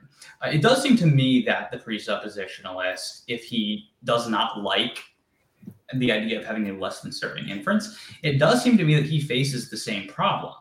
It is true that you couldn't have a matrix-like scenario under, the Christian worldview. Obviously, you can't have worldwide deception. But it certainly does seem that it could be the case on a local scale that you could have that sort of deception, right? Even if we assume that Christianity is true, it's possible that a mad scientist can still kidnap you and knock you out and hook you up to a machine and give you this virtual experience that, is an illusion that would seem just as real as our everyday experience does. If an evidentialist inference to the external world is not allowed for some reason, a probabilistic inference, it seems like for the same reason, the presuppositionalist is stuck in this problem. How is he able to get knowledge of an external world unless he's allowed to make an inference to the best explanation, namely that it's just less probable that he is the victim of a mad scientist within the Christian worldview? So note it's not begging the question against the presuppositionalist. And so that's just something I think that people who would want to urge this argument against my epistemology are going to need to wrestle with is that it does seem like even under the Christian worldview, you're still going to have to make a probabilistic inference to get out of that problem. And so, just some closing thoughts here. It's come up here a few times in the past that, we're making reason the ultimate authority. No, reason is not an authority. Reasoning is a cognitive process. It's not a proposition. It's not something that gives propositions. So it's wrong to think that it's an authority. And, I believe when, Chris Bolt was on the channel, he talked about, I make myself the authority or something like that. On an evidentialist model, justification terminates in evidences. It doesn't terminate in authorities. And so that's, I think, an important point to keep clear on. And a few other points here. I am curious how presuppositionalists can justify their own beliefs in, say, logic, induction, or knowledge at all. It seems like it goes back to a circular foundation. And to the extent that we're not willing to accept that circular reasoning is justificatory, then it's not going to actually serve to justify those beliefs for the presuppositionalist. I would maintain that we can justify those beliefs on evidentialism. And so to the extent that we want to have justified beliefs in logic and induction, we should be evidentialists. And just maybe as a last point is it does seem to me that transcendental arguments have premises. And the evidentialist can always ask, how do you know these premises? Like not even that they're true, but just how do you even know these propositions? How do you know that you're holding these particular propositions in mind? And it seems that a transcendental argument is going to require acquaintance for that. You're going to need a direct acquaintance with those propositions that are forming the premises in your argument. And if that's correct, then not to have a mic drop moment, but transcendental arguments will presuppose or at least require the truth of evidentialism. Thank you very much for that, David. I hope I'm doing an okay job at being neutral. I just got finished teaching a class saying neutrality is impossible. I'm trying my best. So I'm trying to be as objective as possible, and I appreciate what both of you guys have to say. So thank you so much for that. Just real quick, David, we didn't mention closing statements beforehand, and Joshua had said express if he could have a closing statement, and I figured it would be okay between the both of you, and David didn't have an opportunity to prepare one, so just wanted to throw that out there. It's my bad, but I think you did an excellent job kind of summarizing your thoughts there, David. So thank you. So Joshua, why don't you give your closing statement, and then we'll move right into the Q&A. Okay. Well, first, thank you, Eli and David, for making this discussion possible. I hope it's been nothing but edifying to those watching live and those who will watch live in the future. I think it's been great. Well, my opening statement I presented revolved around the moral and epistemic necessity of adhering to a revelational epistemology. I would like to close out today's discussion by addressing the antithesis that exists between the people of God and the people of the world. The antithesis between darkness and light has existed since the beginning of time. In the garden, Eve audaciously assumed the role of God. She, through the beguiling deceit of the serpent, brought into question the absolute authority of God's revelation to her and Adam to not eat from the tree of the knowledge of good and evil. Has God said? The serpent asked them. Sin, therefore, did not enter the world through the act of eating the fruit, but rather from the moment Adam and Eve brought into question the words of God and themselves assumed the role of God. As a result of such disobedience, sin and death entered the world. Second, as is obvious, the antithesis is present today between those whom God has saved and those who reject their Maker in their love for sin and autonomy, for their desire to assume the role of God and interpreting how reality really is, worshiping themselves rather than God, as Paul poignantly says in Romans. How is the apologist to operate in such a climate? Should we cater to worldly standards, pretend neutrality for the sake of open-mindedness, and hope to win over the unbeliever who is darkened in their understanding by operating on their futile principles in order to bring them to the faith? Such a method is internally incoherent. Such a method requires openly rejecting the antithesis that is everywhere present, not just in salvation, but in our entire thinking processes, according to Paul, in order to hopefully win over the unbeliever and thereafter acknowledge that the antithesis was there all along. The apologist must rather always stand firm on the authority of Christ and his revelation. The apologist must not do what the first Adam did, putting the God's revelation to the test, in order to potentially win over the unbeliever, to thereafter preach behind the pulpit that what the first Adam did was wrong. Such an apologetic method is self-contradictory. To quote from Bahnsen, and I love this, he says, and I quote, "Christ, the second Adam, unlike the first Adam, replied, 'Thou shalt not put the Lord thy God to the test.' The first Adam put God to the test of his own thinking and what he would find acceptable. The second Adam refused to do what the first Adam did. Thus, Satan's challenge was answered by Jesus from scriptural authority, even though it was the authority of Scripture that was in question." End quote. It's like, what's wrong with you, Jesus? We can't beg any questions, right? You see, Van Til has taught us that the Bible, as the self-authenticating and authoritative words of God himself, is authoritative over everything, since it speaks of everything, either directly or through implication. And as such, we ought, indeed we must, as Christians, stand on its authority and on its authority alone when defending the faith. For only through the lens of God and God's inscripturated revelation can experience be made intelligible. To pretend neutrality is to embrace an absurd and immoral position against our Creator. Since God is faithful to us, Bahnsen says, our apologetic must not be faithless to him. Our apologetic must always be rooted in the lordship of Jesus Christ, in whom are deposited all the treasures of wisdom and knowledge. Apart from starting with this Christ, our apologetic, indeed our philosophies of life, following worldly thinking, will always end in ruin and intellectual suicide via subjectivism. I close with these words from the Apostle Paul to the Corinthians. He says, and I quote, "Now we have received not the spirit of the world, but the Spirit who is from God, that we might understand the things freely given us by God. And we impart this in words not taught by human wisdom, but taught by the Spirit, interpreting spiritual truths to those who are spiritual. The natural person does not accept the things of the Spirit, for they are folly to him, and he is not able to discern them, because they are spiritually discerned. The spiritual person judges all things, but is himself to be judged by no one. For who has understood the mind of the Lord so as to instruct him? But we have the mind of Christ." The proof of God's existence is that without God, you couldn't prove anything. In order to even bring it into question, you have to assume he exists and the truths of the Christian worldview are true. Thank you. All right. Thank you so much for that, Joshua. And thanks again, David, for your closing comments as well. This has been an excellent discussion, and I'm looking forward to having some fun with some of the questions. And so we'll jump right in. There's a question here from Ron D. Giacomo. He says, question for Brother David. What are the preconditions for the possibility of direct acquaintance? Yeah, so it's an interesting question. I don't think we actually have to know the answer to that in order to be able to have justified true beliefs on the basis of direct acquaintances.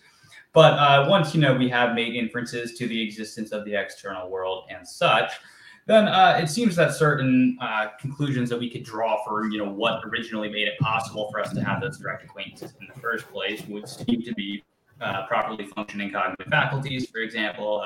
My eyes actually have to work, my nose has to work, my tongue has to be able to taste things. It seems like I'm a dualist, so I think that we actually would have to have a soul that is able to receive the qualia that our senses bring in. As a theist, I think that God is actually necessary to create us in such a way that we are able to interact with the world. So those are some examples of I guess another one you could mention would be an environment that is compatible with our having direct acquaintances. So those would be some examples of things that I would say are preconditions for the possibility of direct acquaintance. But I don't arrive at them a priori. I arrive at them a posteriori, that is, as the result of inferences. Mm-hmm. Very good. Thank you very much. Joshua, do you have any comments on David's response there? And if you don't, you can just pass and we can move on. But if you do, you can take a few moments to respond. No, I'm okay. Okay. Thank you very much for that, Ron. Thank you so much for the $5 super chat. Israel has just been dropping $5 every episode. I appreciate it, man. Thank you so much. So Israel asks, David, how does your view not end up being pragmatic ultimately? If it is, why hold it? Is your pragmatic choice arbitrary? I don't think that my view is a sort of pragmatism. So the view that I hold, I guess, would not. I mean, you could hold pragmatic elements to it, but I would just reject the premise that he seems to be assuming, which is that my view is pragmatism. Whether or not it's pragmatic, I mean, I spend an awful lot of time, a lot of people would say wasting time, reading books on epistemology. So in some ways, maybe it's not pragmatic. To the extent that he thinks that I'm a pragmatist, I would just reject that assumption. Okay. Let's see here. I have to scroll through, so pardon if it takes me a couple of. Okay, here's a question for Joshua by Travis Lee. Thank you so much. He says, Joshua, do you think we can have the same degree of epistemic certainty with phenomenal conservatism that we can with precept? You have to define phenomenal conservatism. I can define that term for you. So phenomenal conservatism would be a form of weaker foundationalism. They would agree that we have the two-tier structure of belief. Mm-hmm. But when it comes to basic beliefs, they would say that those are justified by recourse to a seeming instead of an acquaintance. What's a seeming? So just think it seems to you that God exists, so you're non-inferentially justified in believing that God exists based on that seeming. It would be fallible, right? Because obviously something can seem to be the case would be wrong, but they would say that seeming can function as evidence. I would say that phenomenal conservatism relies on the Christian worldview and the epistemic certainty that comes with it, the metaphysical baggage, if you will. And so if I was going to give a harsh criticism, I would say that it would at best conjure psychological certainty. I'm not sure if it would procure epistemic certainty, but at the end of the day, again, I would say that presuppositionalism, starting with the Christian worldview, with revelation that directly comes from God, is epistemically certain, because any foundationalist epistemology, like we started out with, stems from man. And well, what's man? He's fallible, he's finite, he's subjective, he's imperfect. We could be in a matrix. David's already alluded to that. So I don't think the degree of certainty would be the same in a phenomenal conservatistic approach than it would be with a presuppositional approach. David, would you have any comments on that, since that was a question for Joshua? I mean, I'll just say I don't think either one gets you certainty. There's a host of problems with phenomenal conservatism out there, but I mean, just an obvious one would be, why do you think a seeming is indicative of truth? You could say it seems to me that it is, but you kind of got a circularity problem there. So, no, I don't think phenomenal conservatism or precept get you certainty. Okay, thank you for that. Here's another one for Joshua. I mean, this is a comment, but I think it kind of relates. You can kind of extract an interesting question from that. So Alex Malpass, who was mentioned previously before a couple minutes ago, he made the argument, if I don't know God exists, then the Christian God doesn't exist. How would you respond to that, Joshua? It seems to be the case that to refute the Christian claim that all men know that a God exists, we just need to assert, well, no, I don't. And so end of story. How would you respond to that? Well, theologically, that's not true, mm-hmm. right? And that's pretty straightforward. Now, he's not going to accept that because he's not a Christian. If Ryan is representing Malpass correctly here, I'm shocked that he would even say something like this. I don't know God exists, therefore the Christian God doesn't exist, which is basically saying, according to some subjectivistic mental state that I have, therefore there's an objective conclusion that God doesn't exist. That doesn't follow at all. I mean, we have beliefs. We have so many beliefs, in our epistemic and noetic web of things. And then on top of these beliefs, we have iterated beliefs, second order beliefs about our beliefs. And so for all he knows, he could be being deceived. He could be deceiving himself. And that's what Romans says. And again, Dr. Bahnsen, his doctoral dissertation was on this very subject. But at base, it's just asinine. It's like, I subjectively don't have this belief, therefore it's absolutely the case that God doesn't exist. There's no serious scholarship there. All right, thank you. David, do you have any comments on that? Whoops, I'm muted, aren't I? All right. I would say it seems like it's a premise in an argument. You have to add additional premises to that to say, I don't know that the Christian God exists, therefore the Christian God does not exist. And I'll just say, Christians aren't committed to the claim that all people know that God exists. I know many Christians who don't affirm that. So, I mean, it seems like you would have to modify that to say that the Christian God as conceived of by presuppositional. So a lot of modification would be needed there. Mm-hmm. All right. Thank you for that. Israel again with another $5 super chat. Thank you so much.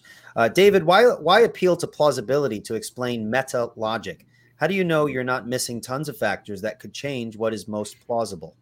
The simple answer is I don't. If you're familiar with my work on how I think we can justify our belief in logical laws, and if you haven't, you're not familiar with it, I have a video on my channel called The Justification of Logical Laws, where I deal with this, I do not appeal to plausibility. I think that these are justified by recourse to our direct acquaintance with concepts that build up logical propositions, as well as a concept that philosophers call analyticity. And it's more complicated than that. So anyone who's interested, I'll just point you to the video on my channel. All right. Thank you for that. You have any comments on that, Joshua?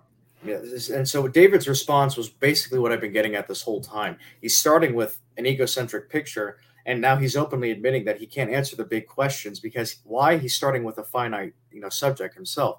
And so he's being consistent. He said, "Oh, I can't answer the big questions. I can't. I'm not infinite. I don't know all the answers." And which is to say that, and ultimately speaking, that sort of epistemology is irrational because he can't answer all the questions. Ultimately, everything's mystery up to a certain point because of our finitude. And so again, this just gets back to my point that if you don't start with God, it's just a subjectivistic picture. It's an egocentric predicament, which is absurd. We can't. What kind of apologetic would be, prefaced off of that or jumping off of that starting point? And that's been my argument this whole time tonight. Is it's subjective, it's private, it's egocentric, whatever you want to call it, but there's nothing serious or meaningful here that's objective or universally applicable. Okay, thank you. Chris Bolt asks, David, you appear to argue for internalist foundationalism as an epistemology rather than evidentialism as an apologetic method. What succinct biblical argument would you offer for evidentialism?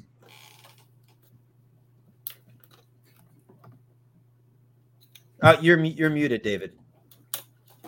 Sorry about that. Okay. Yeah, I mean, I did discuss evidentialism as an apologetic method at the beginning of my opening statement, but because that's the outworking of the epistemology, that's what I have identified as the reason for there being different apologetic methods is because we have different theories of justification and so different ways of justifying our faith. I think that's where the main differences lie, and so that's why I primarily have focused on that area. But yeah, I mean, I think I offered it before. Basically, a brief case would be a look at Paul's appeals to evidence in 1 Corinthians 15, look at how Elijah deals with the prophets of Baal, look at Jesus's pointing to his miracles as evidence for why people should believe in him. Yeah, I mean, I think I could probably think of more examples than that if I really wanted to, but those are just kind of three that quickly come to mind. And Joshua, do you have anything to say to that? So David suggests that there are appeals to evidence there, and so that kind of his methodology is consistent with what we see in Scripture. Would you take issue with how he uses that as an explanation, or do you kind of agree on the surface there? Well, we got to be very careful because Dr. Bolt is asking about evidentialism, not about just using evidences. And so evidentialism, what does that all entail, right? That we can use evidences alone to get to probability that God exists. But as I've stated earlier, Paul does not argue from probability in Acts. Yeah, he'll appeal to evidences, and that's totally fine. But he's standing on Scripture the entire time, and he's utilizing reductio arguments of his opponent's worldview to reduce it to absurdity. And he's always standing on the bedrock of revelation. And so what David is referencing are instances of giving evidences, but now I have to ask, is that the same thing as evidentialism as opposed to just giving evidences? Because presuppositionalists agree that's totally legit. Yeah, let's use evidences all we want, but what about the ism? That's the part that I would press further on. All right, Chris Bolt has another question, but for Joshua Pillows. You appear to be arguing for certainty in precept and against in other positions, but how does precept address those who don't affirm or need epistemic certainty in their view? This came up. I don't remember when this came up. Again, I would just go back to transcendental considerations. What needs to be the case in order to even make sense of, do we need certainty or do we not need certainty? I'm going to keep going back to transcendental considerations. In order to even bring that question, in order to even make it intelligible, I'm going to argue it assumes the existence of God in order to do so in the Christian worldview. As to whether or not certainty is required for knowledge, I mean, you'll get different answers.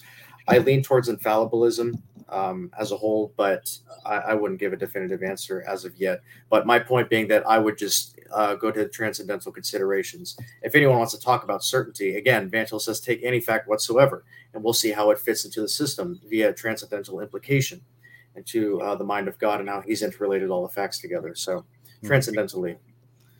Okay. David, do you have any comments on that? I mean, I'm also an infallibilist, at least with respect to basic beliefs. And I mean, there are plenty of arguments for infallibilism. And so, I mean, that's what I would put against a precept or anyone else who doesn't think that certainty is needed, at least at the level of basic beliefs. And, for a collection of such arguments, I'll just refer people to Dr. Nevin Klimenhaga has a paper titled Knowledge and Certainty. It's his PhD dissertation, where he offers several arguments for the conclusion that knowledge requires certainty. And I personally find many of them quite persuasive. I would like to piggyback off of that because, if someone comes along and says, well, we don't need epistemic certainty for anything whatsoever, if they're, a universal fallibilist, well, then they have to embrace the absurd view that they could be wrong about the nature of laws of logic and uniformity in nature and that they exist, going back to Descartes' argument. If certainty is not required for anything and everything, then they have to start saying, well, I'm not sure that I exist or that laws of logic are real or that there are mathematical norms. Well, Joshua, I know Christians who hold to the position that they don't even know they exist. So there are people who hold to that. Yeah. Well, like I said, once I heard they're a Christian physicalist, everything just went out the window for me. So, but I mean, if you're going to hold to, we don't need certainty over anything whatsoever, then you have to embrace these absurd beliefs that we could be wrong about everything, about laws of logic and uniformity and causality, and that just doesn't make it's self-refuting. So, okay, Joshua, after this, remind me to send you a book on Christian physicalism that you will love. Oh boy. Okay. All right. Israel again with another super chat. He's just got an endless supply of $5. Hey, man. Cash flow. That's right. That's right. He says, David, and I apologize if it's grammatically incorrect. I'm just going to read it as best I can. David, with God, you have intention of logic working. You got teleology. You cannot derive teleology from a non-God explanation. We justify that it works. I don't know if you understand what he's getting at, but if you do, you can try and take a stab at it.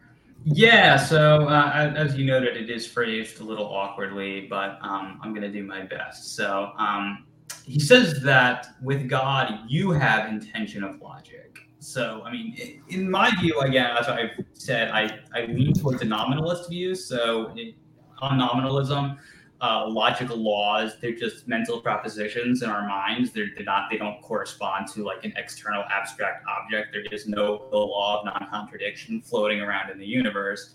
It's an analytic proposition that we have in our own mind. So in that sense, yeah, I'm going to want to say it's intentional. And so, well, yeah, if you want to be a divine conceptualist, you could say, I can explain that through God. I mean, okay, through nominalism, I can explain that through a human mind. It's not clear to me that a divine mind is necessary for that. If you want to go the Platonist route on that, I think they can just deny that logic is something that is intentional and that has not been justified as far as I can see. All right. Thank you for that. And Joshua, do you have comments on that? I do like this point. If I remember correctly, James Anderson and Greg Welty referenced this in their paper, Lord of Non-Contradiction, whether, there's something distinct about, laws of logic and that they have an aboutness. They have intentionality about something as opposed to, some other relationship like spatial relationships or something like that. Logic is about something, and that's not a property you find in the physical universe. It's something that transcends it. And if logic has intentionality about something, then as Anderson would argue, it comes from a source, a mind that is also about something. So I do find this question rather fascinating. Yeah. All right. Thank you. This is a question for Joshua.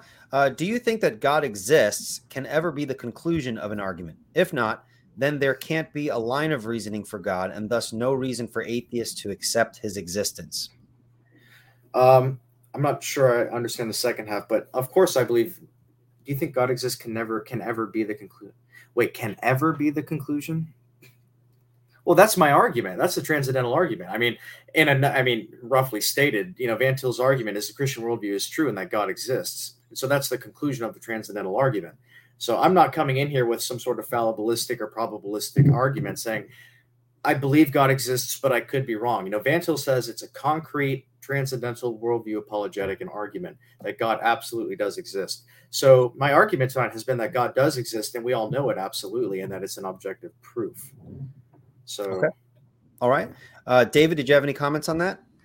Yeah, I was just going to say within presuppositionalism, I don't think that they would ever be denying that God can be the conclusion of an argument. I think they would say in some sense the argument started with God as well, although obviously not as simplistic as God exists, therefore God exists. But yeah, I mean, presuppositionalists, so far as I know, don't have a problem saying that God exists can be the conclusion of an argument. They're just going to want to insist that the way that they got there was showing that you depended on God all along. Mm-hmm. All right. Thank you for that. There's a question here from Larry Rain. How does one give an account for the reliability of their reasoning without arguing and reasoning in a circle? I suppose that's for David. Okay. I was going to ask if Josh wanted to take a stab at it first, since I got the last question. But... Oh, that's fine. Sorry. I guess he did get the last question. I'll take it first if you want. Okay. All right, yeah, I wrote an article on this specific question. I would be on Free Thinking Ministries. The article is entitled, "Is All Reasoning Circular?" So you can see my extended thoughts there. But basically, when the question comes up, is our reasoning reliable? I think that, and basically you have to assume it in order to justify it. I think that this assumes an externalist, reliabilist account of epistemic justification. I'm an evidentialist, so at the level of basic beliefs, I'm just going to jettison any reliability requirements. At the level of basic beliefs, justification always comes by means of acquaintance. If reliability is relevant at some later point, that's fine, but it's going to be justified through evidence or through. He froze. See, Calvinism's true. He's one of the frozen chosen. It's a dad. It's a good pose though. I mean, he's like, yeah, he does. Like he's spitting facts, yo. He's spitting them evidences, bro. Yeah, let's go. Oh man, I'm so sorry, David. You could, David, if you could hear me. You could. So yeah, I mean, I just. You could try signing out and then following the link again. That might actually be. That might actually work. So I'm so sorry, guys. All right. Oh, I don't want to shortchange his answer too. Okay, so we'll just move along and hopefully he'll be able to sign back in. Okay. See if I could find a question for Joshua here. Let's see here. I think we're kind of drawn to the end unless it starts loading up again. Let's see here. While I'm scrolling for a question, give this video a thumbs up if you've been enjoying this conversation. And even in the comments, give it thumbs up if you let me know that you're enjoying these sorts of conversations. So I've enjoyed this conversation a lot. I think both speakers have done an excellent job. There was one question that was kind of a fun one, David. Someone said, I'm sorry, Joshua. Someone said, well, I really want to know what is under the blanket behind Joshua. There's something, I guess there's a blanket behind you. Maybe you're concealing something. So, yeah. So, David asked if he was back in the chat, and I said, I see your chat, but I don't see his. I think he tried to restart. So I'm at my aunt's house right now because my cousins are in town from college, and we're having a big party after this. And this is the office, and basically, there's a lot of clutter in here. And so my cousin was like, just throw a blanket on it. It'll look a lot more cleaned up and everything.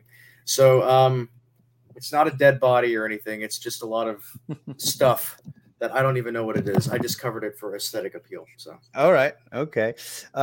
Yvonne Rivera says, how can I support you, Eli? Well, thank you so much.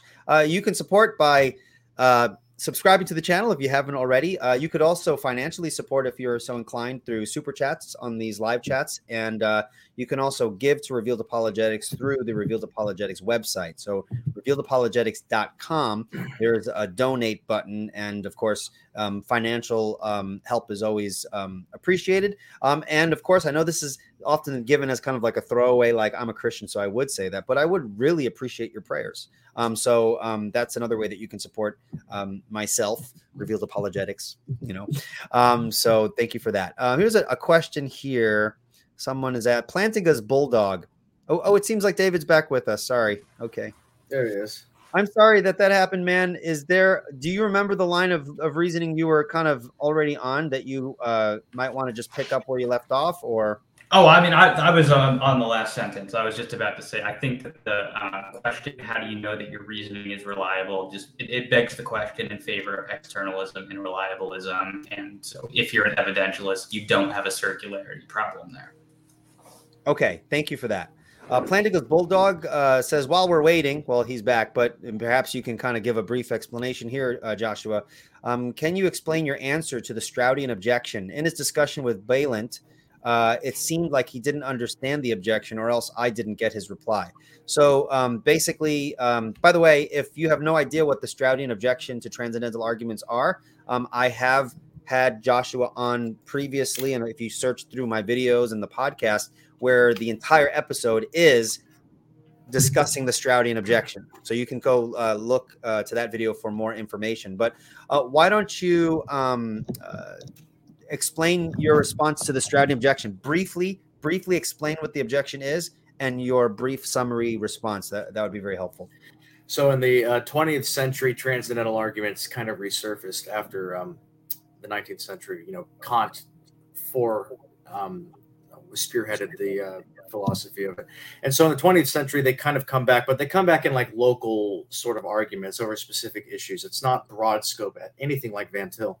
And so you'd have philosophers arguing transcendentally, and Stroud critiqued one philosopher, and I'm not going to get into all of it, but basically Stroud said, well, a transcendental argument, you can conclude that we necessarily have to think in a certain way, but that doesn't necessarily mean that that's how it is out there in external reality. Right? In order to know anything outside of us, we need a verification principle by which we can verify what the truths outside of us are, what reality is. So if someone wants to give a transcendental argument, that's totally fine, but all it can only ever conclude is we have to think this certain way. And this was his response to Strawson. And so, well, this would be devastating if it applied to Van Til, because it's like, well, now all we have is some sort of conceptual transcendental argument that we have to think this way, but that doesn't mean God actually does exist. And Bahnsen's answer to that, and I don't know if Van Til answered it directly, but Bahnsen's answer was, well, everyone starts with a metaphysical scheme, right? I mean, it's not like we're all coming into this neutrally without any metaphysical assumption. Excuse me, man, hiccups. And so Van Til's apologetic is a concrete worldview apologetic. We start with the Christian worldview. That's how we know we're in touch with reality, how we know God exists and we're made in his image and we can know things.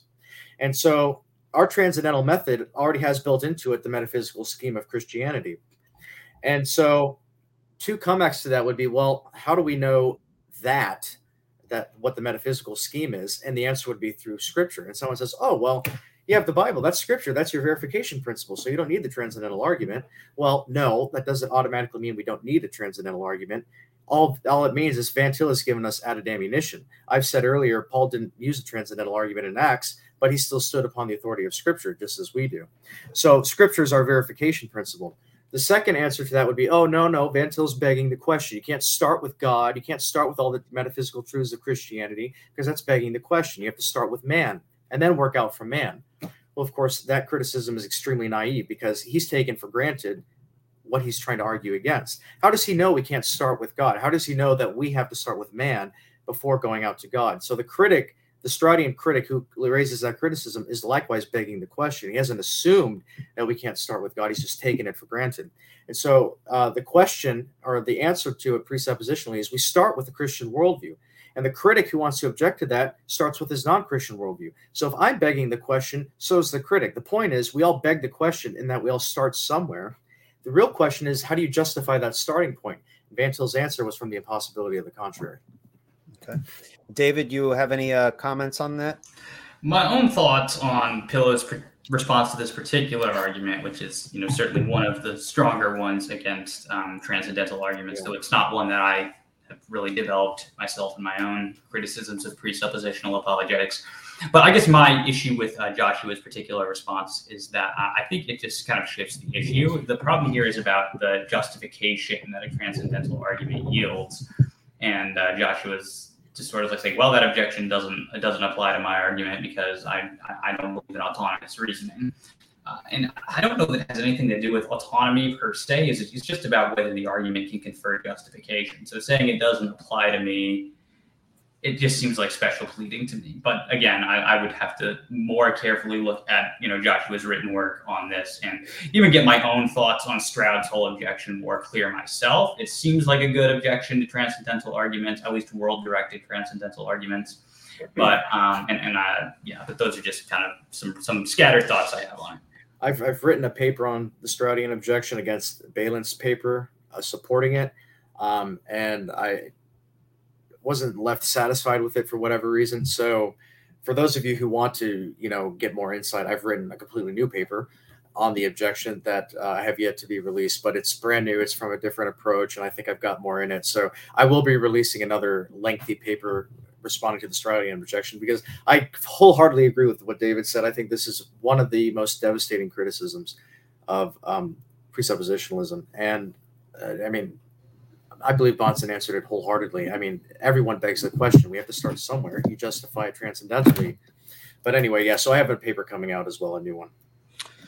All right. Well, that seems to be the end of the questions. I do apologize if I missed any of the questions. It's the way StreamYard works. I kind of have to scroll through some stuff and sift through comments and questions. But I'd like to thank both my guests, David Paulman and Joshua Pillows. You guys did an excellent job, and I am positive that this discussion will prove useful for people who are interested in these sort of methodological debates.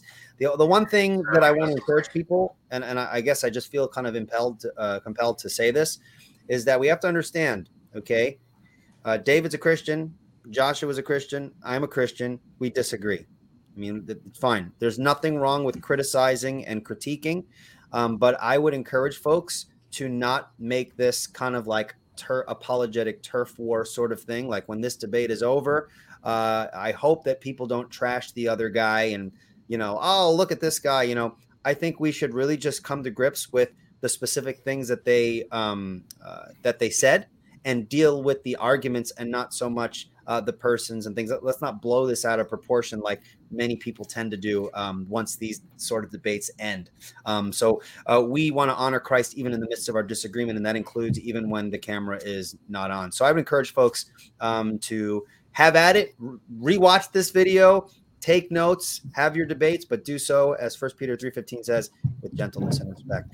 David, is there any place that you'd like to direct people to become more familiar with your own work, your YouTube channel, maybe a website, some books? Now would be the time to share that with folks. Yeah, sure. So for my own, thoughts on this topic, as I mentioned, Free Thinking Ministries is a website where I've published a few articles, some of them on presuppositional apologetics, though not all. And then on my own channel, Faith Because of Reason. Also, if you just want to look into this issue a little more, I think this is a good book for getting into it. It's titled Debating Christian Religious Epistemology. It's 5 different views in there, but one of them being the classical foundationalism that I hold, and then you've got Scott Oliphant defending presuppositionalism. It's a great introduction to the topic, very clearly written. Just evidentialism in general. This is kind of the standard work on it, a little dated by now, but evidentialism by Earl Connie and Richard Feldman. And then if you want in my opinion, the penultimate critique of presuppositional apologetics, though not necessarily directed towards it, this book, Internalism and Epistemology by Timothy and Lydia McGrew. It's just a general critique of all versions of epistemic externalism, which is going to include presuppositionalism. All right. Thank you for that, David. And Joshua, is there anywhere you want to direct people to your stuff, your articles, things like that? Not presently. I have a lot coming, but I'm going to refrain from making any sort of announcements right now. As always, I always recommend, if not Bahnsen, Jason Lisle, if you want a really primer introduction to presuppositionalism, and then Bahnsen, and then Van Til after that so you'll have a fundamental understanding of it. But you'll find tons of resources on the Presuppositional Apologetics Facebook group, thousands of members in there, and so many links and papers that have been posted over the years in there. So you really can't go wrong. If you have a question, just join that group and ask a question. And then Ricky Roldan will tell you. Yeah. Use the search. Yeah, he always. Yeah, I know. Yeah, he's known for that. He doesn't mind if I call him out. By the way, you mentioned David Lisle's work. I just want to let people know that David has a review on Jason Lyle's book, The Ultimate Proof for Creation, where he offers his criticism of the presuppositionalism that's presented by Dr. Lyle there. So folks can check that out. I believe it's on the Free Thinking website as well, right? Is that correct, David? It is, although I'm going to qualify and say that I think I was a little newer in epistemology then, so I would have developed some of my thoughts there a little differently. So yes, you can read it. I think my general critique of Lyle stands, and that is where you can find it. But I would have said some things differently in retrospect. All right. Well, thank you, gentlemen. It has been a blessing and an honor. Love you both, and keep working for the kingdom, even as we disagree. And when we get to heaven, we'll find out who's right. No, I'm just kidding. I'm just kidding. Well, that's all for this episode. Thank you so much, everyone, for listening in. Questions, super chats, so much appreciated. Until next time, that's all for this episode. Take care. God bless. Bye-bye.